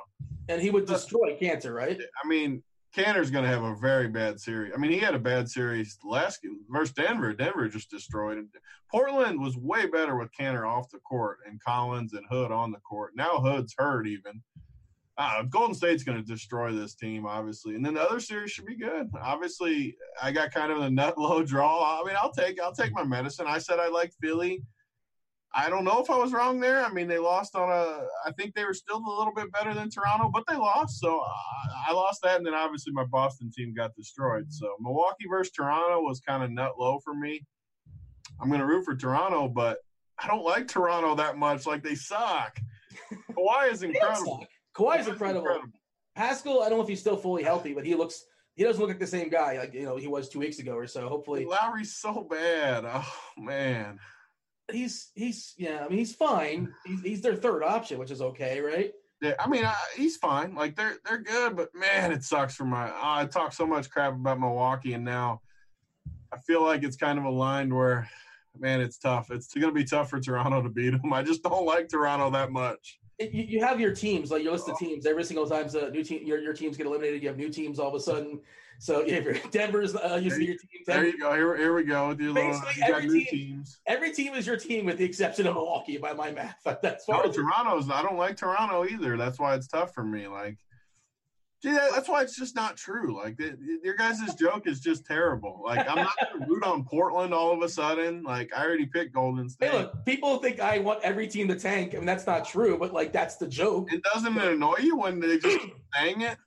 I mean, it's just at a certain point, it just got old. Like, get a new joke. Like, you try to be, if you're clever about it. Thank you. I don't have every team. Like, I don't like Portland, I don't like Toronto, and I don't like Milwaukee. So I hate 3 of the 4 teams. I see here in the chat, by the way, the reason why I asked you about the RG badge, because we're running the promo for the Roto Grinders badge. You guys rock it. The Roto Grinders badge. Well, myself, we've seen yours at the top of the leaderboards, of course. I have the Almanac, Great Sports Almanac. Biff hooked me up, but it's a modified one. If you take a peek at it, it actually has the Roto Grinders badge melded in there. It's good times. Somebody hooked me up where it was good with artistry of some sort.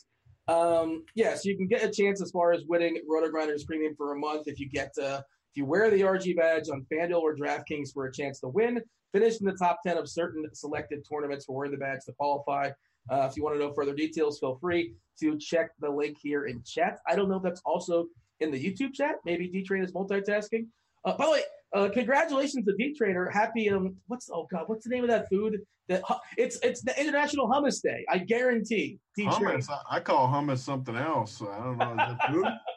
I don't want to know what you call hummus. Is Workbench somehow involved in that too? Could be. I don't know what you call that.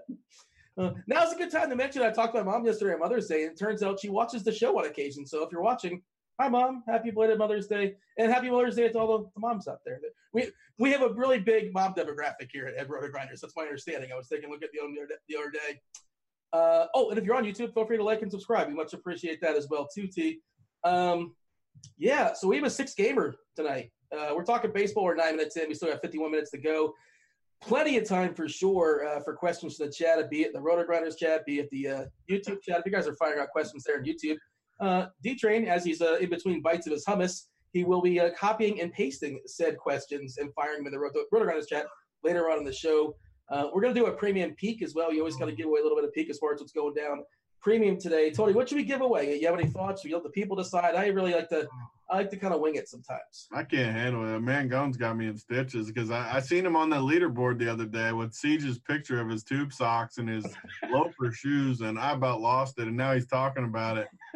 Yeah, if you're not using the Roto Grinders badge, please use the Siege tube socks badge because that's beautiful. That's one of the best pictures of all time. Where does he wear? I know he's on one of the sites with that. I don't remember which one it was, but that picture is just crazy good.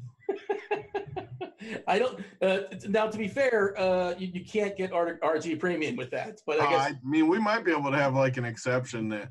I mean, we can talk to Cal. Maybe we can pull something off. You'll personally hook him up. Yeah, I mean, if you take down a GPP, let me know what that. You need that picture on there. I have to see it and laugh, but I will get you a month of RG guaranteed. Somebody might hold you to that, Tony. No, man. If they ship a GPP, I promise I will get them 1 month of RG Premium locked up. There you go. All right. This slate tonight, Tony, my assessment, we have 6 games. We have 12 pitchers. And actually, it's funny. Cheese said this in his article today. He said the worst pitcher pitching today is the dude that just pitched his second no-hitter in his career, like Mike Fiers. And then, everybody else is kind of sort of somewhat playable to some extent, but there's kind of sort of 6 guys at the top as far as the names. None of them really have these great matchups necessarily. None of the matchups really pop. If you pull up the, Cardi's bat, the projection system, it's kind of sort of congested there at the top 2. Yeah. There's also no bats I feel like I have to have. You tell me, what's the screenshot as far as this slate? I mean, you summed it up perfectly. I think you could honestly, there's 6 games, and I really could make a case for every pitcher. That sounds crazy, but the worst pitcher I think on the slate is this Pittsburgh dude for me. And I mean, he's not the worst play ever at Arizona.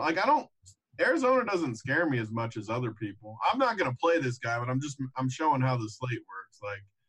You could make a case for him though at that price point. He's so cheap that I don't know. I think every pitcher gets in the same range, and I kind of don't like any of them though. So that's where it gets weird. You don't hate any pitchers, but you don't really like any either, at least for me. None of them stick off the page as just incredible plays, but I could be talked into any of them. So I don't know if that makes sense, but. Well, what about hitters though? Because that's how I feel about the hitters today. Is there any team you have to have? Because all these pitchers are decent, but they're not great or bad. So it's kind of just all middle ground for me. When Arizona's the top stack of the night, I mean, how are you going to like that? I wonder if the roof's going to be open in Arizona, because Arizona historically, they don't care about I don't know, maybe they just like the heat in there. It's a dry heat, but it's still like 90 degrees or so. They will open up the roof sometimes when it's 90. Like, that's something they will do. Just throwing it out there. I'd like confirmation on that. Maybe Roth will be all over that later on. I don't look at stats like this, but in Arizona all year, I feel like the totals are way higher than I feel like they should be. Have you noticed that? Like, sometimes you'll have two good pitchers and the total will be like 10.5, and it's like, I just don't get it. Is it just because the roof's open that night? I haven't noticed that. I kind of I lean on Ross Weather Tool as well, the Weather Edge, as far as what's going down there. And I don't know if he actually even has that projected, because I don't know if that game is okay. So according to the Weather Edge, at least as of right now, the dome, it's going to be played in the dome. I don't know if that's going to change, but if it changes, I would imagine. Don't they change sometimes at the last second too? Like, and all of a sudden they'll just open it or close it? I think so. And there's one of the teams you got to call a hotline. Is it Toronto? One of the teams, Houston, like, the only way of finding out if the roof's open or closed, Roth has to physically call. I think it's Milwaukee. I think Milwaukee got to call a team. Why would you ever not in Arizona? Why would you ever just want the roof open? I don't get that. Because it's like 100 degrees out there in Arizona. Exactly, and it's perfect with the roof open, or closed. I mean, it's just perfect. I might have said it wrong, but it's perfect with the roof closed. Like, you can have whatever temperature you want. I went to a ball game once in Arizona, and I was thankful. It was like 110 or so outside, so I was thankful the roof was closed. But I remember last year, like, there was periods where they would keep it open in the 90s. So again, as of right now, as far as we can tell, it's going to be a dome. Mangone there, your boy in chat's talking about how he said it was like a 9 or 8.5 the other day with Greinke. I've seen it a few times, like, where it wasn't that day, but I seen it. I still remember it was a 10.5 one day with two decent pitchers, and I just couldn't believe it.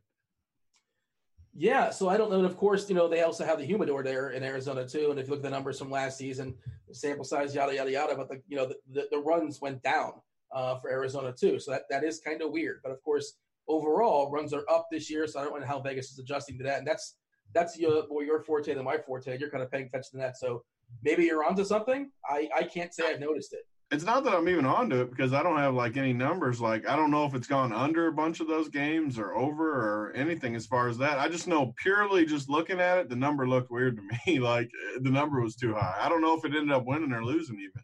So here's the thing. I think there's like a separator as far as six really good, the six best pitchers, Robbie Ray, Barrios, Nola, Bieber, Boyd, and Peacock. And Boyd's got a matchup against Houston, which is terribly unappealing with all those righty power hitters. Of course, the lineup is weakened to some degree with Altuve hitting the injured list, but still, it's pretty vaunted at the top. Barrios, great matchup against the Angels as far as a run prevention perspective. Not a very good team, but of course they don't strike out a ton. He is a better pitcher at home for what it's worth too. We'll kind of run through it in a second. And then you got Ray and Nola. Nola feels like the tournament play, although they did kind of lower his price down. They kind of tempt you for cash. Milwaukee, of course, tons of power, but they're also willing. They're willing to strike out as well. And then Robbie Ray is the most expensive, I believe, on FantasyDraft and on DK. Facing those Pirates in that ballpark, the Pirates not a particularly good lineup, but another lineup that doesn't strike out a ton.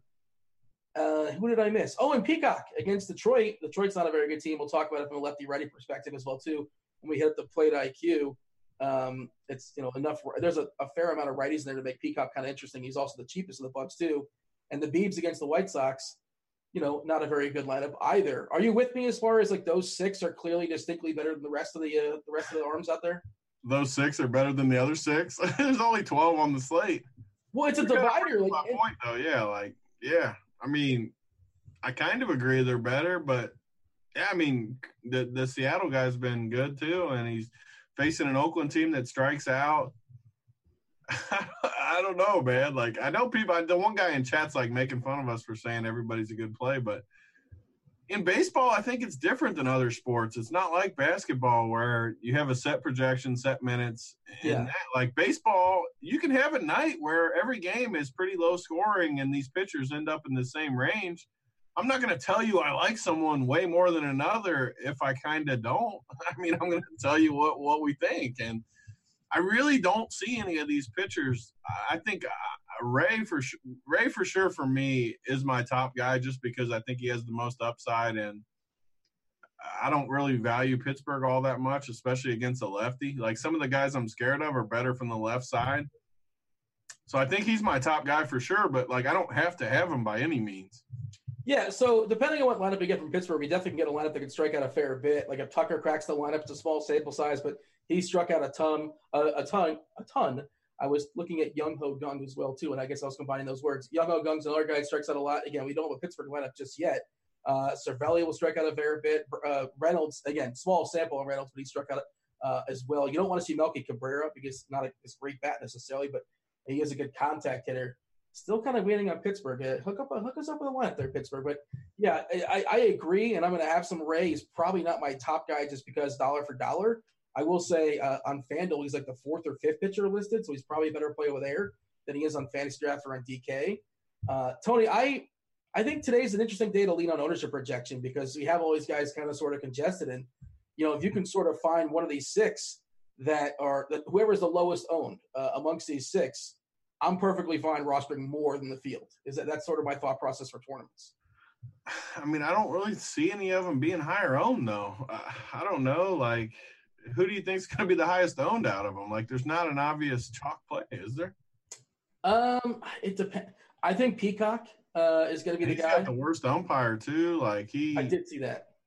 Peacock's like the one you naturally trust the least, too, right? Well, he's been up and down as far as his Ks, but I think he's going to be up against Detroit. Last 2 seasons, it is kind of tricky when you look at his numbers because last year he pitched out of the pen. You're going to get more Ks out of the pen, but the last 2 seasons, 31.5% K rate, which is awesome, obviously.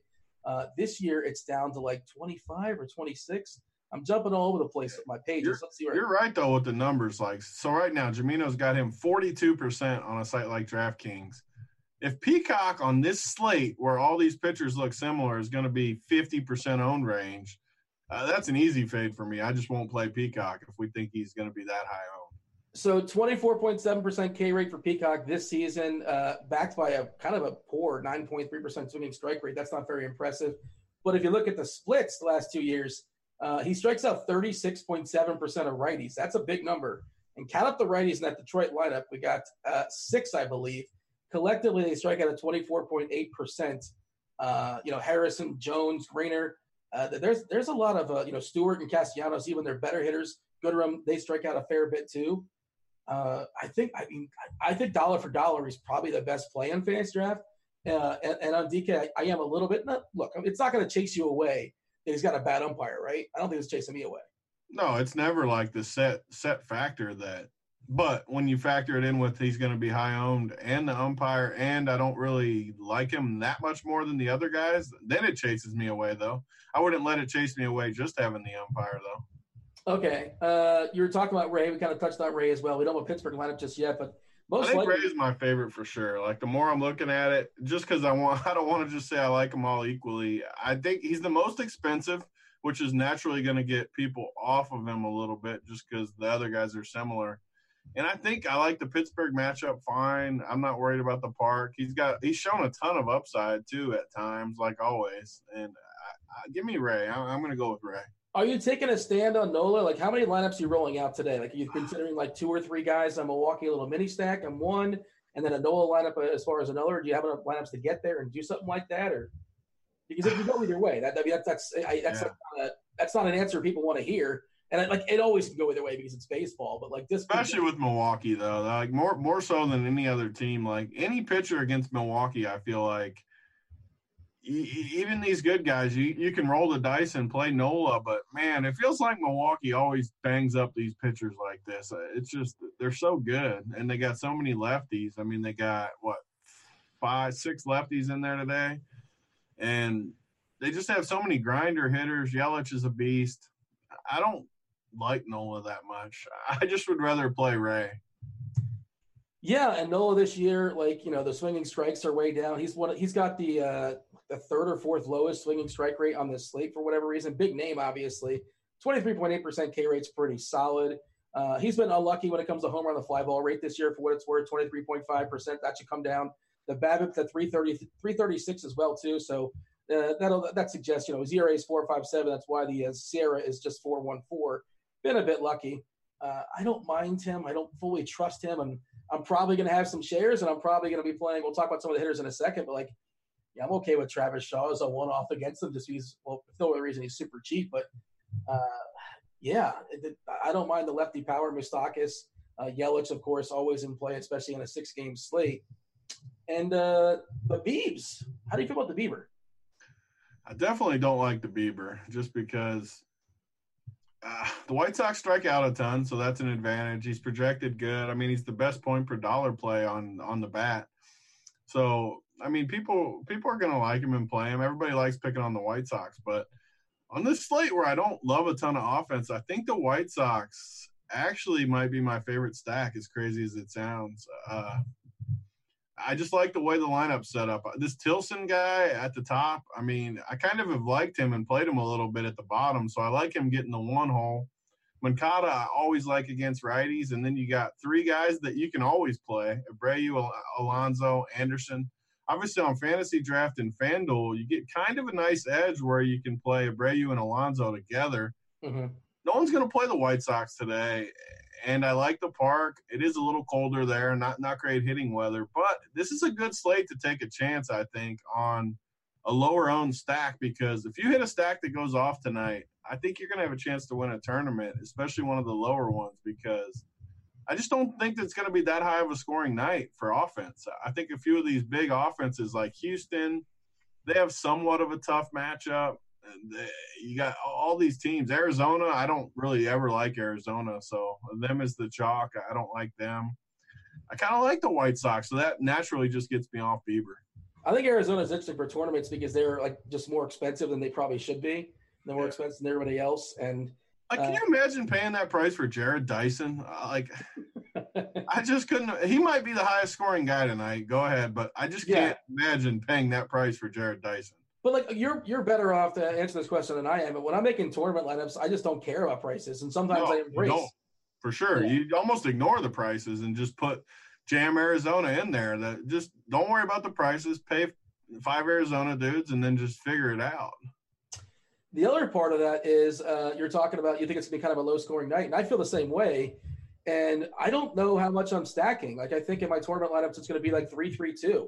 Just get good pieces here, good pieces there. That is stacking, isn't it? Well, when people talk stacking, they generally mean like 5 guys from one team, don't they? Or like a double stack on FanDuel, like 4 and 4, something like that. Yeah, I mean, I don't know. Yeah, I mean, I consider stacking any sort of thing like that. I mean, 4-3-1. I mean, anything to where you're putting guys in a line like that. But yeah, I mean, it definitely could be. I could also see it being a 5-3 night though, or 5-1-1-1 type night, because I really think if one of these teams scores 12 runs, I think they're going to be in really good shape tonight. They're asking about Fires coming off the no-hitter. Like, there's no chance. He's still probably the worst pitcher in this slate. He's not good. And I imagine they'll probably hold him back to some degree. They're not going to push him his arm. He threw 131 pitches last time. There's no chance I'm throwing 5. Like, I wouldn't play him if he, went 6 innings last game and threw 3 innings. My issue here, I just don't think there's any reason to scrape the bail for the pitchers, because I think amongst these 6 guys, at least 2 are going to emerge. Hopefully I get the right combination. And I keep saying, and we seem to agree, like we're going to talk about the bats in a second. What bats do you like? Are you looking at the slate? Oh, man, I must get this guy. I have to get that guy. I have to stack that team. What do I need? I don't need anything. Yeah, it's just not there. I mean, for me at least, everyone's going to like Houston because they've been just amazing, and they're facing a lefty, which is always good for them. But I don't know. Like, I don't feel that good about Houston. And Houston has been great to me all season. I've stacked them so many days and had big success, but I don't like them all that much today, as crazy as it sounds. And you shouldn't, though. Boyd's like the best pitcher on the slate according to the stats. He's at the biggest K rate. He's got the best Sierra. He might have the lowest ERA, I think. He's been nasty all year. I don't see it. And they've lost Altuve, which obviously hurts their stack too. Like, I don't know what to do with that, but I think I'm more likely to play Boyd in a tournament. Just to kind of be a little different. He's going to be that's a good like leverage type play. I like that. I hadn't thought about it, but I do like it, just because as we're talking about it, I'm starting to narrow down a few guys to where, like, I think I'd play him over Bieber even, or over, I like Barrios. I'm starting to like less and less pitchers the more we talk it through here. Yeah, the Houston lineup is out 21.6% Ks versus righties for what it's worth. This season, obviously, the last 2 seasons, Boyd more Ks versus lefties than he has versus righties. It's 23.5% versus righties, which is fine, but it's not elite or anything. Again, this is also a pitcher that's taken a pretty huge leap so far this year. Boyd, it's always cool to see the guys we used to pick on graduate to the guys we actually want to roster. I think he's one of those dudes, right? Like, not necessarily today, but like he's now in that camp of, oh, let's see who Boyd's facing today. Not a great matchup. Maybe we'll check back in 5 days, but we think he's good now, right? Yeah, I mean, I still remember him. At least I think this is the guy from Toronto originally, where he was highly touted coming out, and I remember thinking he was going to be good, and now he's finally showing it. And it's this guy, right? Are you thinking of Daniel Norris? Weren't they both there? Maybe. I don't know. But I could easily be wrong. Either way, I think he's super highly touted, and he's coming through now. So I agree. Yeah, like just from watching him and watching his stuff, I think it's completely legit. And, a guy like Barrios might not rack up like 10 or 11 Ks or so against the Angels team. And Angels team, by the way, it strikes out at 16.7% the last 2 seasons. They just don't strike out. That's a terrible number. It's so unappealing. Look at the whole lineup. I mean, there's not an easy out really in there. There's not a lot you worry about, but there's not a lot of strikeouts. Like who do you get excited about facing? I mean, Calhoun, it will strike out a fair bit. Goodwin will strike out a fair bit. Ohtani is still kind of working his way back in, and like there's a ton of power in that bat, but he will strike out plenty. But otherwise, Tommy La Stella is an annoying guy to face. Simmons is basically he's like La Tortuga. He doesn't strike out at all. Pujols at his advanced age, he still makes contact, and of course, Pujols has been kind of hot. We're He's not ranking a little bit. Yeah, you can have yourself some Pujols. I'm definitely not playing him against Barrios, but he has been hot. Yeah, so but maybe Barrios is a guy that can go like 8 innings. Like, can kind of get there just through longevity. But it's hard to make an argument for him. I think he'll be fine. I think the RG app is talking to me or something like that. I'm not really sure what's going on. But your favorite hitters, who was your favorite hitter of the slate before we dive in and go like around the horn? So, I mean, these nights are my favorite nights for tournaments because everyone's a little uncomfortable. And like I said, White Sox are my favorite team. So I think Moncada is my favorite play. And I don't think he's going to be owned at all at 4.9 on DK. Super expensive on FantasyDraft. I don't think anyone's going to play him, and he's my favorite play on the slate. So those are always the nights I like to play tournaments, when I'm going to like guys that other people aren't on. All right, you want to go around the horn, hit our favorite plays at each position? Yeah. Catcher, you don't want the roster one, of course, on FantasyDraft. You don't want the roster one on FanDuel. You do have the roster one on DK and Yahoo. If you are going to roster, well, you have to roster catcher. Who's your favorite catcher? My thing just locked up on me here. When I talk about catcher real quick while this thing reloads. Yeah, so I think Garver's been really good, and he's once again batting at the top of the lineup there for Minnesota. I think Minnesota is one of the more appealing teams today. Team total just under 5. Of course, that's hit to some degree with the boomstick. Nelly Cruz not in the lineup once again. Garver's looked legit. I don't like to spend up on catcher if I can avoid it, but if I can, if I have the funds and we keep talking about it, I think it could be an edge in tournaments. Probably can't get there in cash games. But again, it's not that hard to fill out lineups where I don't know how many lineups you built so far today, but for me, it wasn't that difficult getting most of the guys I wanted. So I'm okay spending up on Garver. If we get Cervelli and cracking the lineup once again, I don't really want to pick on Robbie Ray, but he's like dirt cheap. So sure, I suppose, holds her nose, and maybe he can grab himself 5 points or something like that, which is good enough for me. But otherwise, it's I know you're probably gonna like Beef, right? Because he's cheap and he's on the White Sox you like. Yeah, I mean, we say the same thing about catcher every day. First of all, like if you always look at the catcher on your stack naturally, just because catcher sucks. I mean, you're either going to play a cheap guy, you're going to go up for a position like you said, Garver tonight, super expensive, but he gives you leverage on the field if he has a big game too, because so many of these guys are going to bust. So yeah, for me, it's either Garver at the top. I don't hate Chirinos either. We talked up Boyd, but he's kind of that same type play where if you pay up, you're looking for a home run and to get separation from a weak position. So either those two at the top, and then, yeah, I agree. Like Cervelli, I don't ever really play him, and Ray's my top pitcher, but he's just so cheap that if he gets you up somewhere else, that I kind of like that. And then my favorite's obviously going to be Beef, though. I mean, the White Sox, he's down in the bottom of the order. Like, no one is going to play Beef tonight. Just no one. It's just no one's going to play these White Sox. So sign me up. Like Beef's my guy. I did mention La Tortuga. Minnesota is actually rolling out 3 catchers. They got Garver, Jason Castro, and Williams Estudio is batting 6th. And they're going to be kind of a chalky stack with 3 catchers in the lineup. Well, how do you make that?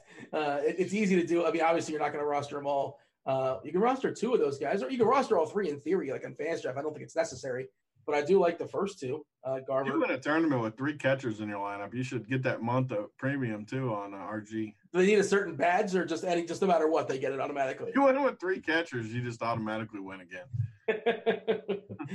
But it is worth mentioning, by the way, also about Houston. I know the matchup's kind of tough, but on the roads, they're locked in for a guaranteed 9 innings, and that Detroit bullpen is atrocious. So let's just say like Boyd goes, 5 1/3, or maybe 6 innings or so, when he gives them 2 or 3 runs, maybe a solo shot, somebody else.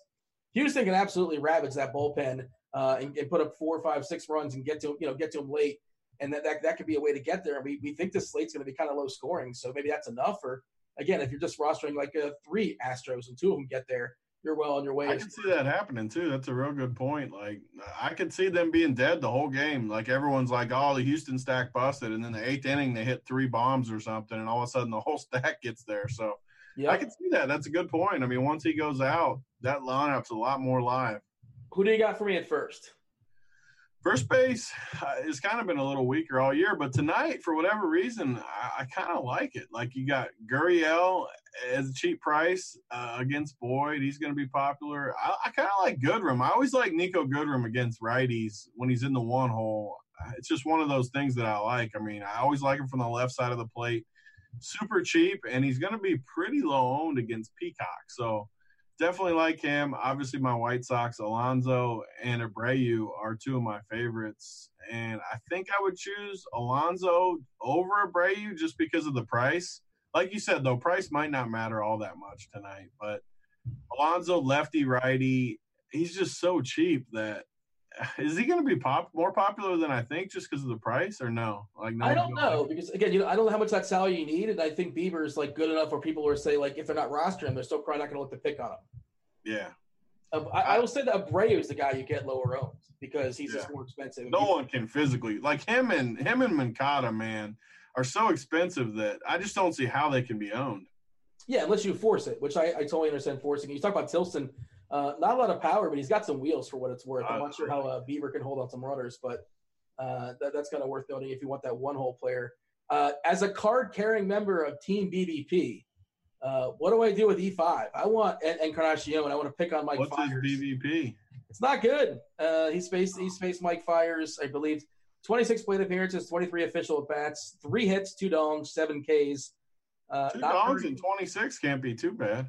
Yeah, and I was looking at his, I dove into the StatCast stuff too, and he's been a little unlucky against them for what it's worth, but I believe his average exit velocity against them was like 85 miles per hour, which isn't particularly great, but it's still like supposedly his number should be better than that for what it's worth. And that's the kind of thing I kind of look at, like when I see BVP, I kind of dig in more as far as StatCast, like we're hitting the ball hard at least, and a little better, but and there is some pop, and of course I want to pick on Fiers because he's a fly ball pitcher and he's not protected by Oakland as much. Seattle, not this great in hitter's ballpark, but it's a better hitter's ballpark than it is in cavernous. Is it O.co? What do they call it in Oakland these days? It's still called O.co? I don't know. I don't even know what they call it. Whatever it is, he's not going to get his no hitter tonight. He's going to give up a dong tonight to E5. Anything else at first that's worth noting, or shall we move on to talk about the old Keystone position? Yeah, let's move it over. I like Santana versus Lopez. If you didn't hit that one, I know you're talking about the White Sox, but I think Ronaldo Lopez is one of the worst pitchers from the slate too. And that he's been better though, hasn't he? Like he's been solid. Might have got rocked one of those starts, but he's looked a lot better to me. I think he's been good against like one team. It's if you look at his stats, he was really good against Detroit. Yeah, he's got like 2 really good starts against Detroit, and everybody else banged him around except for Tampa. But it's just kind of funny. So he's got the Tigers number, I suppose you can say that. But all right, second base, what do you have for me? Because I think, Tony, you're the tournament guy, but for cash, Jason Kipnis is going to be so popular. And he's not good. Like, he's fine. He's pretty bad, actually. Like, he's been bad for a couple of years. Forever, really. I mean, he sucked, kind of. He's going to be super popular. He told a funny story on Trevor Bauer's, podcast. Did you see that by chance? I didn't see it. I heard people talking about it, but I never did listen. He was talking about an 8-year-old kid flipping him off, basically, at the Fenway Park. And yeah, so what was the rest of the story? He just said that this kid got in his head, basically. He was saying that there was a kid behind him. He was in the dugout, and he said like, Kip. And he's like, I'm just going to ignore this. I'm going to ignore it. And after like 7 times, he finally turned around and he sees an 8-year-old kid flipping him off. And like the whole stands goes nuts. They loved it. So they had to love it. He actually got a reaction too. And then Trevor Bauer immediately blocked him on Twitter. Yeah. So Kip is just your cash game guy because it just makes so much sense. Like, what do you have? Those are the plays too. I think I talk about this every time I do a show with you, but these are the plays where I just don't understand people in baseball. I don't understand, even in cash. I don't understand why you want to play a dead chalk Jason Kipnis. Who should I play in cash if not Kipnis? You don't always have to play like just the cheapest guy in a good lineup position. Like that's what people always do. Huh? Who should it be? Like Pinder? Anybody else? Like you don't have to you said the salary doesn't matter tonight. Like Jason Kipnis, how often is he not going to get you like 5 tonight? He might get 5, but he might not get 8. Yeah, that's what I mean. Like he's gonna get like a single and a run or something tonight. Like he can steal a bag. He's got a little bit of wheels. How many steals does Jason Kipnis got? He stole the other day. There's a little bit of legs left in the tank, I believe. He stole a base in 2 consecutive games. His legs are hot. Those are his only 2 steals. Well, he missed a good portion of the season. Yeah, I mean, he's got 13 and a 10. I mean, I get why people do it. Like, it's just he's in the 2-hole on a pretty good spot. He's dirt cheap. I mean, you can always project like he's going to be chalk every time in that spot. But, yeah. Give me the pivots. I want the pivots away. I don't want to play him in tournaments, but I still might. That's why he's going to be so high owned because second base does suck. I mean, you look at the rest of the position, it's just there's nothing there. I mean, even my White Sox, like Yomer – Diaz from Houston, I think you could play against a lefty. Frazier is lefty. He might not even be in the lineup tonight. I don't know. Like, I guess. What about Marte in tournaments? Overspending to tell. That's what I was going to say. Like, I think that would be a pivot. Like, go up. Instead of going to that same cheap range where it's tough, go up to a guy like Marte, knowing people aren't going to really want to play him in the 5-hole. His price just looks wrong. Like, 5,200 for Marte is crazy. But he's shown some upside at times, at least. A couple double dong games. Yeah, I like that, pivoting up. But, man, it's a bad position. I could even see going down to Adrianza and just total savings, 2,800 on DK. Yeah, don't mind Moose. Position, though. It really is. We talked about one-offs against Nola. I don't mind Moose against Nola. I don't think it's the worst play. Yeah. And we kind of just neglected Freddie Peralta in our pitching conversation. And I don't know what to do with Freddie Peralta. Like, he's obviously a tournament play only, if anything. A lot of extreme upside for sure. Philly's been struggling a little. Yeah, how many lineups you got to make to roster Freddie? Not that many. I mean, I think I got like 5 or 6 out there right now on each site. Like, I might have a Freddie on FanDuel. It's a lot harder, but DK and FantasyDraft, you can definitely get to Freddie. Yeah, that's definitely tournament only because the variety of outcomes you can get with Peralta is like 35 points and like -10, and like that's not. He's got to have the widest splits in all of pitching. Yeah, I don't think that's an egregious take at all. What do you have for me as far as the hot corner, third base? So third base is Moncada for me. I just think I had to scroll way down to find him. I'm like, he's still eligible at third, right?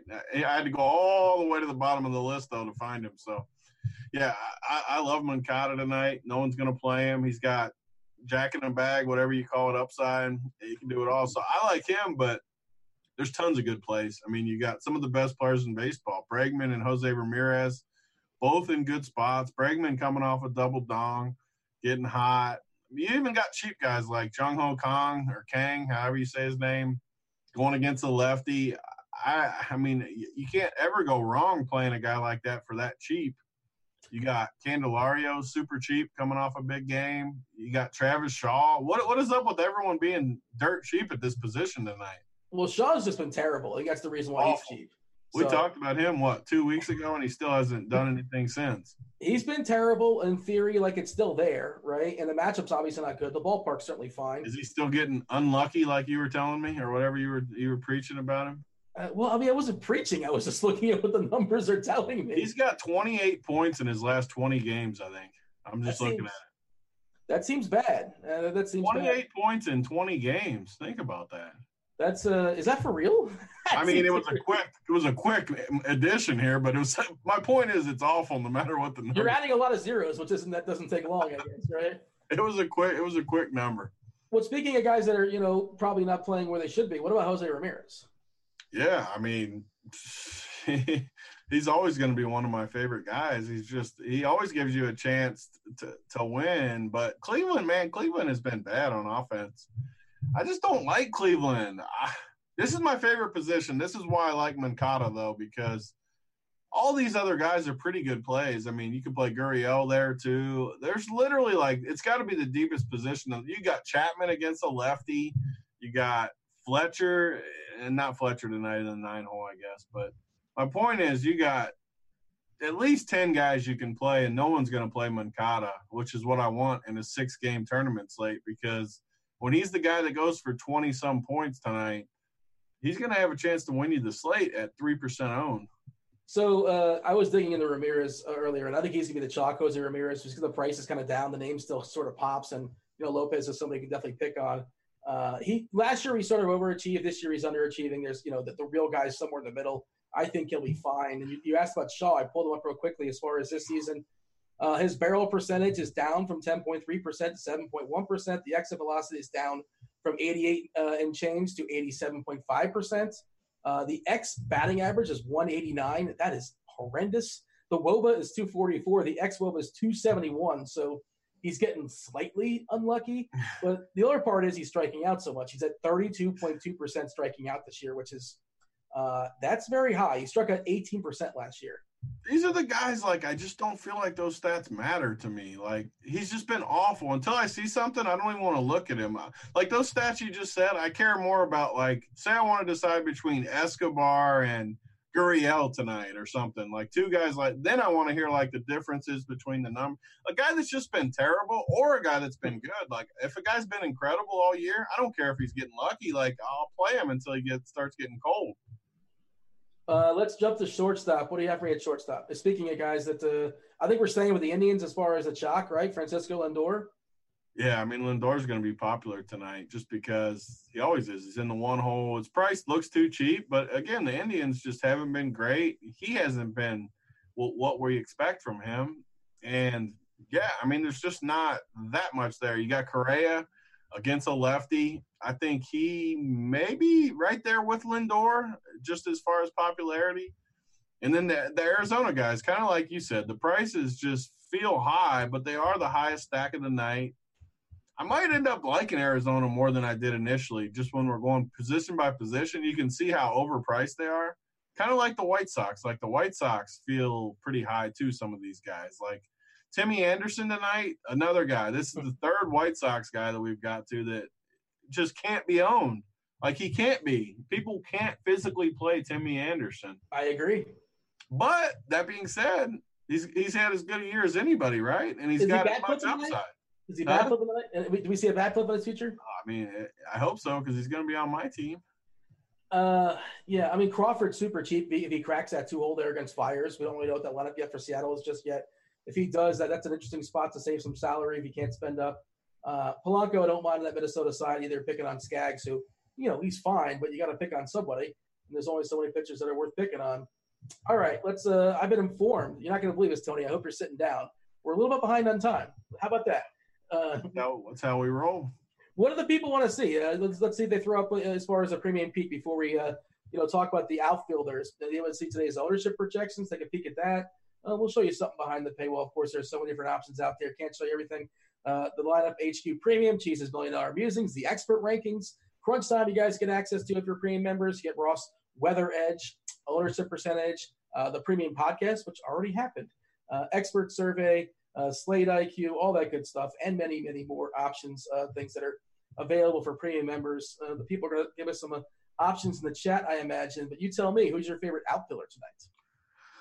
Yeah, I mean, I feel like it's redundant every time we talk about outfield, but it really is that way. It depends on who you're stacking and what kind of roster you're building because there's just so many good outfielders that you could make a case for anybody depending on your stack. But I would have to start any list I do with George Springer. Like, how many days does he hit a leadoff the game, not the inning, the game home run? So you just instantly start right before you even realize the Houston game has started. You just see 14 points or 18 points on FanDuel for your guy. Like every night, you don't even know your guy has started yet, and he hits a bomb. And it's just so nice getting that bomb to start. He's facing a lefty. George Springer's got to be my top guy, but again, like it depends on your roster construction. There's a million different outfielders. Tony, the people are out there, not to cut you off, the people are out there, they're playing Roto Grinders bingo, and I feel like this is where I got to have him cross off and screen bingo. We live in the world of a salary cap. He's really, really expensive. Yeah. Dollar for dollar. Bryce Harper. Well, he should be when he hits a bomb every day. Yes, he should. I agree. The price is fair. That's what it should be. I don't love the matchup either. Of course, he's got a decent shot of facing a bullpen arm, if not just once, but maybe twice. That could certainly happen if Boyd doesn't go all the way around. You know, it doesn't hit him 4 times necessarily. This guy's box scores are just ridiculous. Like he hits bombs like every day, literally. It's just all 47, 12, 20, 20, 21, 27, 25. Like he's got like 8 games in the 20-plus range. I think I love him. I don't know if I can get there in cash. I'll see if I can. If I can, I'm thrilled about it. But the discount for cash is where you can get to him, right? Because you're playing all these freaking cheap guys like Jason Kipnis and all these other scrubs to get you to good guys. I don't know because I may be spending up at first on Encarnacion, but I may save some salary. You're spending up for Encarnacion? I just think he hits a homer tonight. That's all. God. I think Mike Fiers is a fraud. So yes, and if not him, like Mitch Haniger's. Can we get some side action, and can I pick like any other first baseman against it? Yes, please. Like I'll take Alonso even. Like please, well, slide in the DMs, man. Let's make it happen. Encarnacion. So Harper is too cheap, and Chris Davis is too cheap, right?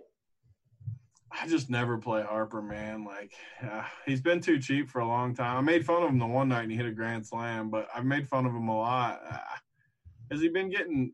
He's been getting a little better. I mean, he's a cash type play. Like everyone keeps playing him. I get it. His price is cheap, but I'm just never gonna play Bryce Harper. Really, he's just not a guy that I play all that much. I can see why people do it though. Peralta's been really good too. Another Arizona guy that. Arizona's going to end up being lower owned than they should be tonight. You're right. You said that at the beginning. Question. And they're the highest total of the night on a 6-game slate, and they're going to be too low owned. So that it's more interesting than I thought I was going to be in it. The chat's having some fun there. They're saying Edwin Encarnacion's he pops in the back today for what it's worth. There you go. So maybe Cardi's onto something. I'm sure you already looked through all of it, and that's why you like it. That's something. I mean, like I do take a peek at it, and sometimes I'll agree with the projection models, and sometimes I disagree. It's just the way it is. But I don't think I'm like the smartest guy in the room, and I can't learn anything from anybody else. I don't have that kind of mentality. So baseball is the perfect sport to learn from other people's numbers and stuff. And also, like it's also worth noting for baseball, like the projections are. They are just that, they're projections, and the guy projected for 7 less points can easily double the next guy. That's just how it works. For hitters, I've never understood even remotely looking at projections for hitters. Like we could talk about, like I don't get it at all because it's just all if they hit a home run or not. Like I don't. It's better for cash than tournaments, I would imagine. Yeah, for sure. Point per dollar too. Yeah. And the pitcher projections, I think, have more value than the hitter projections for what it's worth. I love the pitcher projections for what it's worth. What shall we show? What do you want to show the people here today? Ownership projection? Are you curious as far as what's going down ownership wise? I saw you. Yeah, let's look at let's see what hitters look like. I didn't look at the hitters. Let's fire up the projection ownership. Who do you think? I think Jason Kipnis is going to be one of the most popular players on the slate. Maybe I'm wrong. He definitely is. We're doing the screen share here in a second. I'm sure your boy Bryce Harper is going to be high owned too because he is every day. Look at that. I haven't looked at it yet today, but the number one projected ownership player on it happens to be on DK right now is 35% Jason Kipnis, which is like I believe you're supposed to fade that, right? I mean, the only thing I will say about it is second base is terrible, so I don't completely hate it, even though I don't think it's that good of a play. Second base sucks though. And just to show how it works differently on the sites, I'm kind of scrolling down. I pulled the FantasyDraft projections. Am I missing it? Can I not even find Jason Kipnis? Like, obviously, you don't need to know. I see. Or no, my thing's delayed at what I'm looking at. I think Bryce Harper is the top guy because he's 8K over there, which is just I know you don't want to play Bryce Harper, but that's kind of an egregious price, is it not? I kind of agree. I mean, I hate to keep agreeing with you, but like you said, pricing never really matters to me. And in baseball, it really doesn't. I mean, the White Sox are overpriced tonight. I know they are, but it's not basketball. Like basketball, you don't want to play a guy that's overpriced. Baseball, sometimes I want to play them more if they're overpriced because no one's going to play them. If you get a low-owned stack at 1 or 2% that scores a bunch of runs, you're going to win the slate. It doesn't matter anything else. It doesn't matter how you got there. Yeah, I mean, as far as like cash games, I think it matters more. Obviously, for sure. Yeah, it's two different ways to look at it. Obviously, two way different things too. Like in baseball, it's two different worlds. Theoretically, I always say this too. Basketball, football, every other sport really, you should put your cash into tournaments just because it's the best team. Baseball, I really don't think you should be putting your cash team in tournaments all that much. Maybe little stuff just in case, but like not big tournaments because theoretically you shouldn't win a tournament with your cash team in baseball. Yeah, what I'll do sometimes I'll flip like 1 or 2 players. I'll flip like my one chalky player for somebody that's just as good, but like in your stack or something. Yeah, or I and sometimes I don't even stack because I'm that guy because I understand why you stack and I do it sometimes too, but and the numbers say the stacks win. Well, that's because people know to stack. So I'm not. Yeah. And on a 6-game slate, like send me a screenshot one night when you win without a stack. I'll send you one tonight, maybe. I'll give you credit. I'll give you props when I see it because it's tough sledding without stacking. Yeah. As far as ownership for the arms, let's take a kind of peek here. As far as we have Peacock, we talked about. Obviously, his numbers are always in flux. We have Peacock, then Bieber, then Nola, then Ray. Then Freddie Peralta, which is like that one I don't totally agree with. It's just price, I think. Like he's way cheaper than the other guys. The ones that are really interesting to me are Boyd and Barrios, projected at 10 and 7% respectively. I think they're really interesting tournament plays because there is upside. Peralta's basically the cheapest on the slate, right? Who's that? Peralta. Essentially, yeah. Kingham is a little bit cheaper, but same range though. Yeah, well, that's kind of what they've done with the pitching prices this year. They kind of squeezed them, though, right? Like the top guys have gone down a little bit, and the cheap guys have gone up a little bit. So it's just going to kind of look like that. Let's jump off that. Let's roll up some questions in the chat. If you have any questions there from the old YouTube, feel free to like, subscribe, fire. He's going to put down the hummus. He's going to fire the questions here in chat. We'll knock out as many possible before we step aside and get out of here. As those questions are loading, Tony, give me your favorite stacks and 3 dudes that are going to bang homers. Yeah, for me, I mean, people that have watched the whole show know I'm kind of on Arizona or on White Sox, but the Arizona is another stack that I think will be low owned for what they possess. Like they got the highest implied total of the slate, and they're overpriced. I mean, even the guys at the bottom of the lineup are overpriced. So I definitely like Arizona more than I did. They'd be my second one, but I love the White Sox. So bombs, give me obviously Moncada, give me Alonso. Give me one Arizona guy, give me Marte. We have a comment here in chat. I'm just curious what you're taking this. It says ownership does not mean squat in baseball GPPs. That's not. Yeah, you're gonna shoot that might be the most ridiculous thing I've ever heard in my life. Yeah. Ownership doesn't matter in baseball GPPs. Who said that? I got to call him. I mean, I don't want to call anybody out. I'm just here. I'm just baseball GPPs. That's literally like all that does matter. It does matter, yeah. Like if you say there's not a chalk game tonight, but say the Houston game was going to be super chalk tonight. If you just have one team and you put a stack of that game in there, you're not going to win. But if you put a stack in of the White Sox, you could win. Some more questions here. Is Kikuchi going to be chalky? We just looked at it, and I didn't think it was going to be chalky. About 10 to 15%, right? Yeah, I agree. He's one of the cheaper guys, though. I mean, naturally, you're probably going to want to play one of the guys at the top and one of these 7K range type guys. So I could see him being maybe a little higher just because of the way the slate sets up. Crone and Piscotty or Peralta and Cargo? I like Peralta a good bit tonight.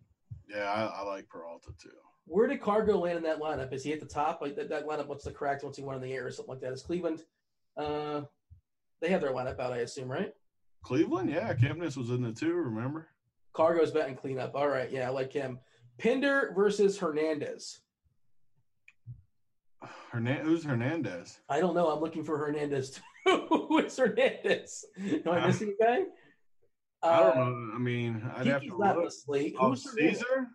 Oh, Cesar. Okay, yeah. I was stumped as well, too. Is that really who they were asking? Like, it must be like a utility. Oh, yeah, Pender. Maybe they're both second base. Yeah, they're both second base. Pender batting second, by the way. I mean, I'd for sure take Pender over Caesar. I'm not playing Caesar anywhere.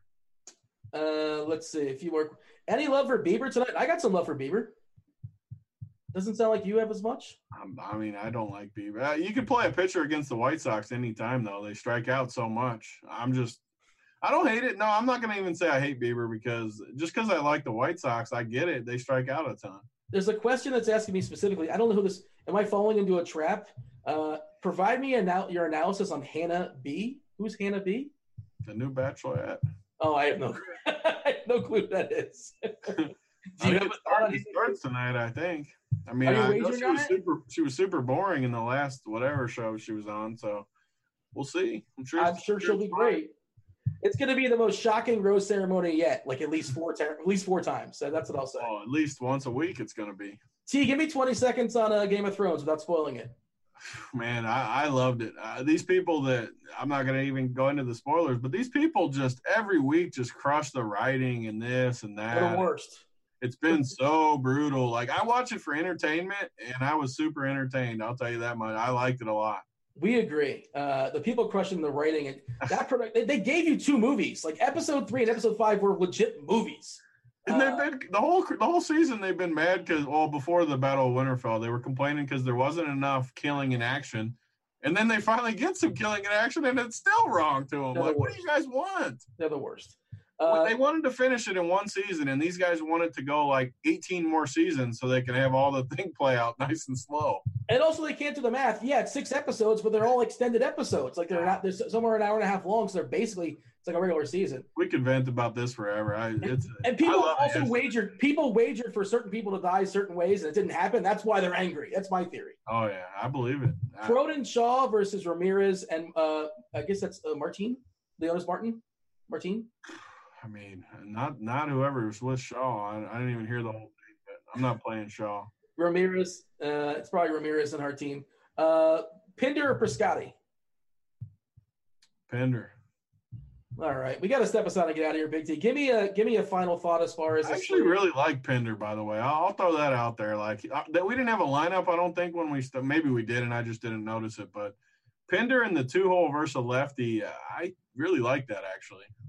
Yeah, and he's also $100 more than Jason Kipnis. There's one. So that's a perfect example right there. Like I would play Pinder every single time over Jason Kipnis, like every single time. Comment in chat: Game of Thrones is entertaining, but not as epic as Breaking Bad. Agreed. I mean, different that's another thing though. Like they're both great. Like, do you really have to say one was better than the other? Like. They're both great. You don't have to, but if pressed. And they're so different. Like, they're not the same show. Breaking Bad was just so perfect, though. It was really good. Mattered. Everything paid off. But if you guys haven't seen that, like, what are you doing with your life? You fire up the Better Call Saul is just as good. It's really good. It's really good. I don't know if it'd be good without Breaking Bad, though. You kind of needed Breaking Bad, but it made it awesome. They're asking for no dawn calls. We gave the dawn calls. Yeah, we gave dawn calls. Moncada, Alonso, and Marte for me. I'll fire mine in chat for the people. He's Tony. I'm Dean. Thanks for watching. Enjoy your baseball tonight. We're out of here. Oh!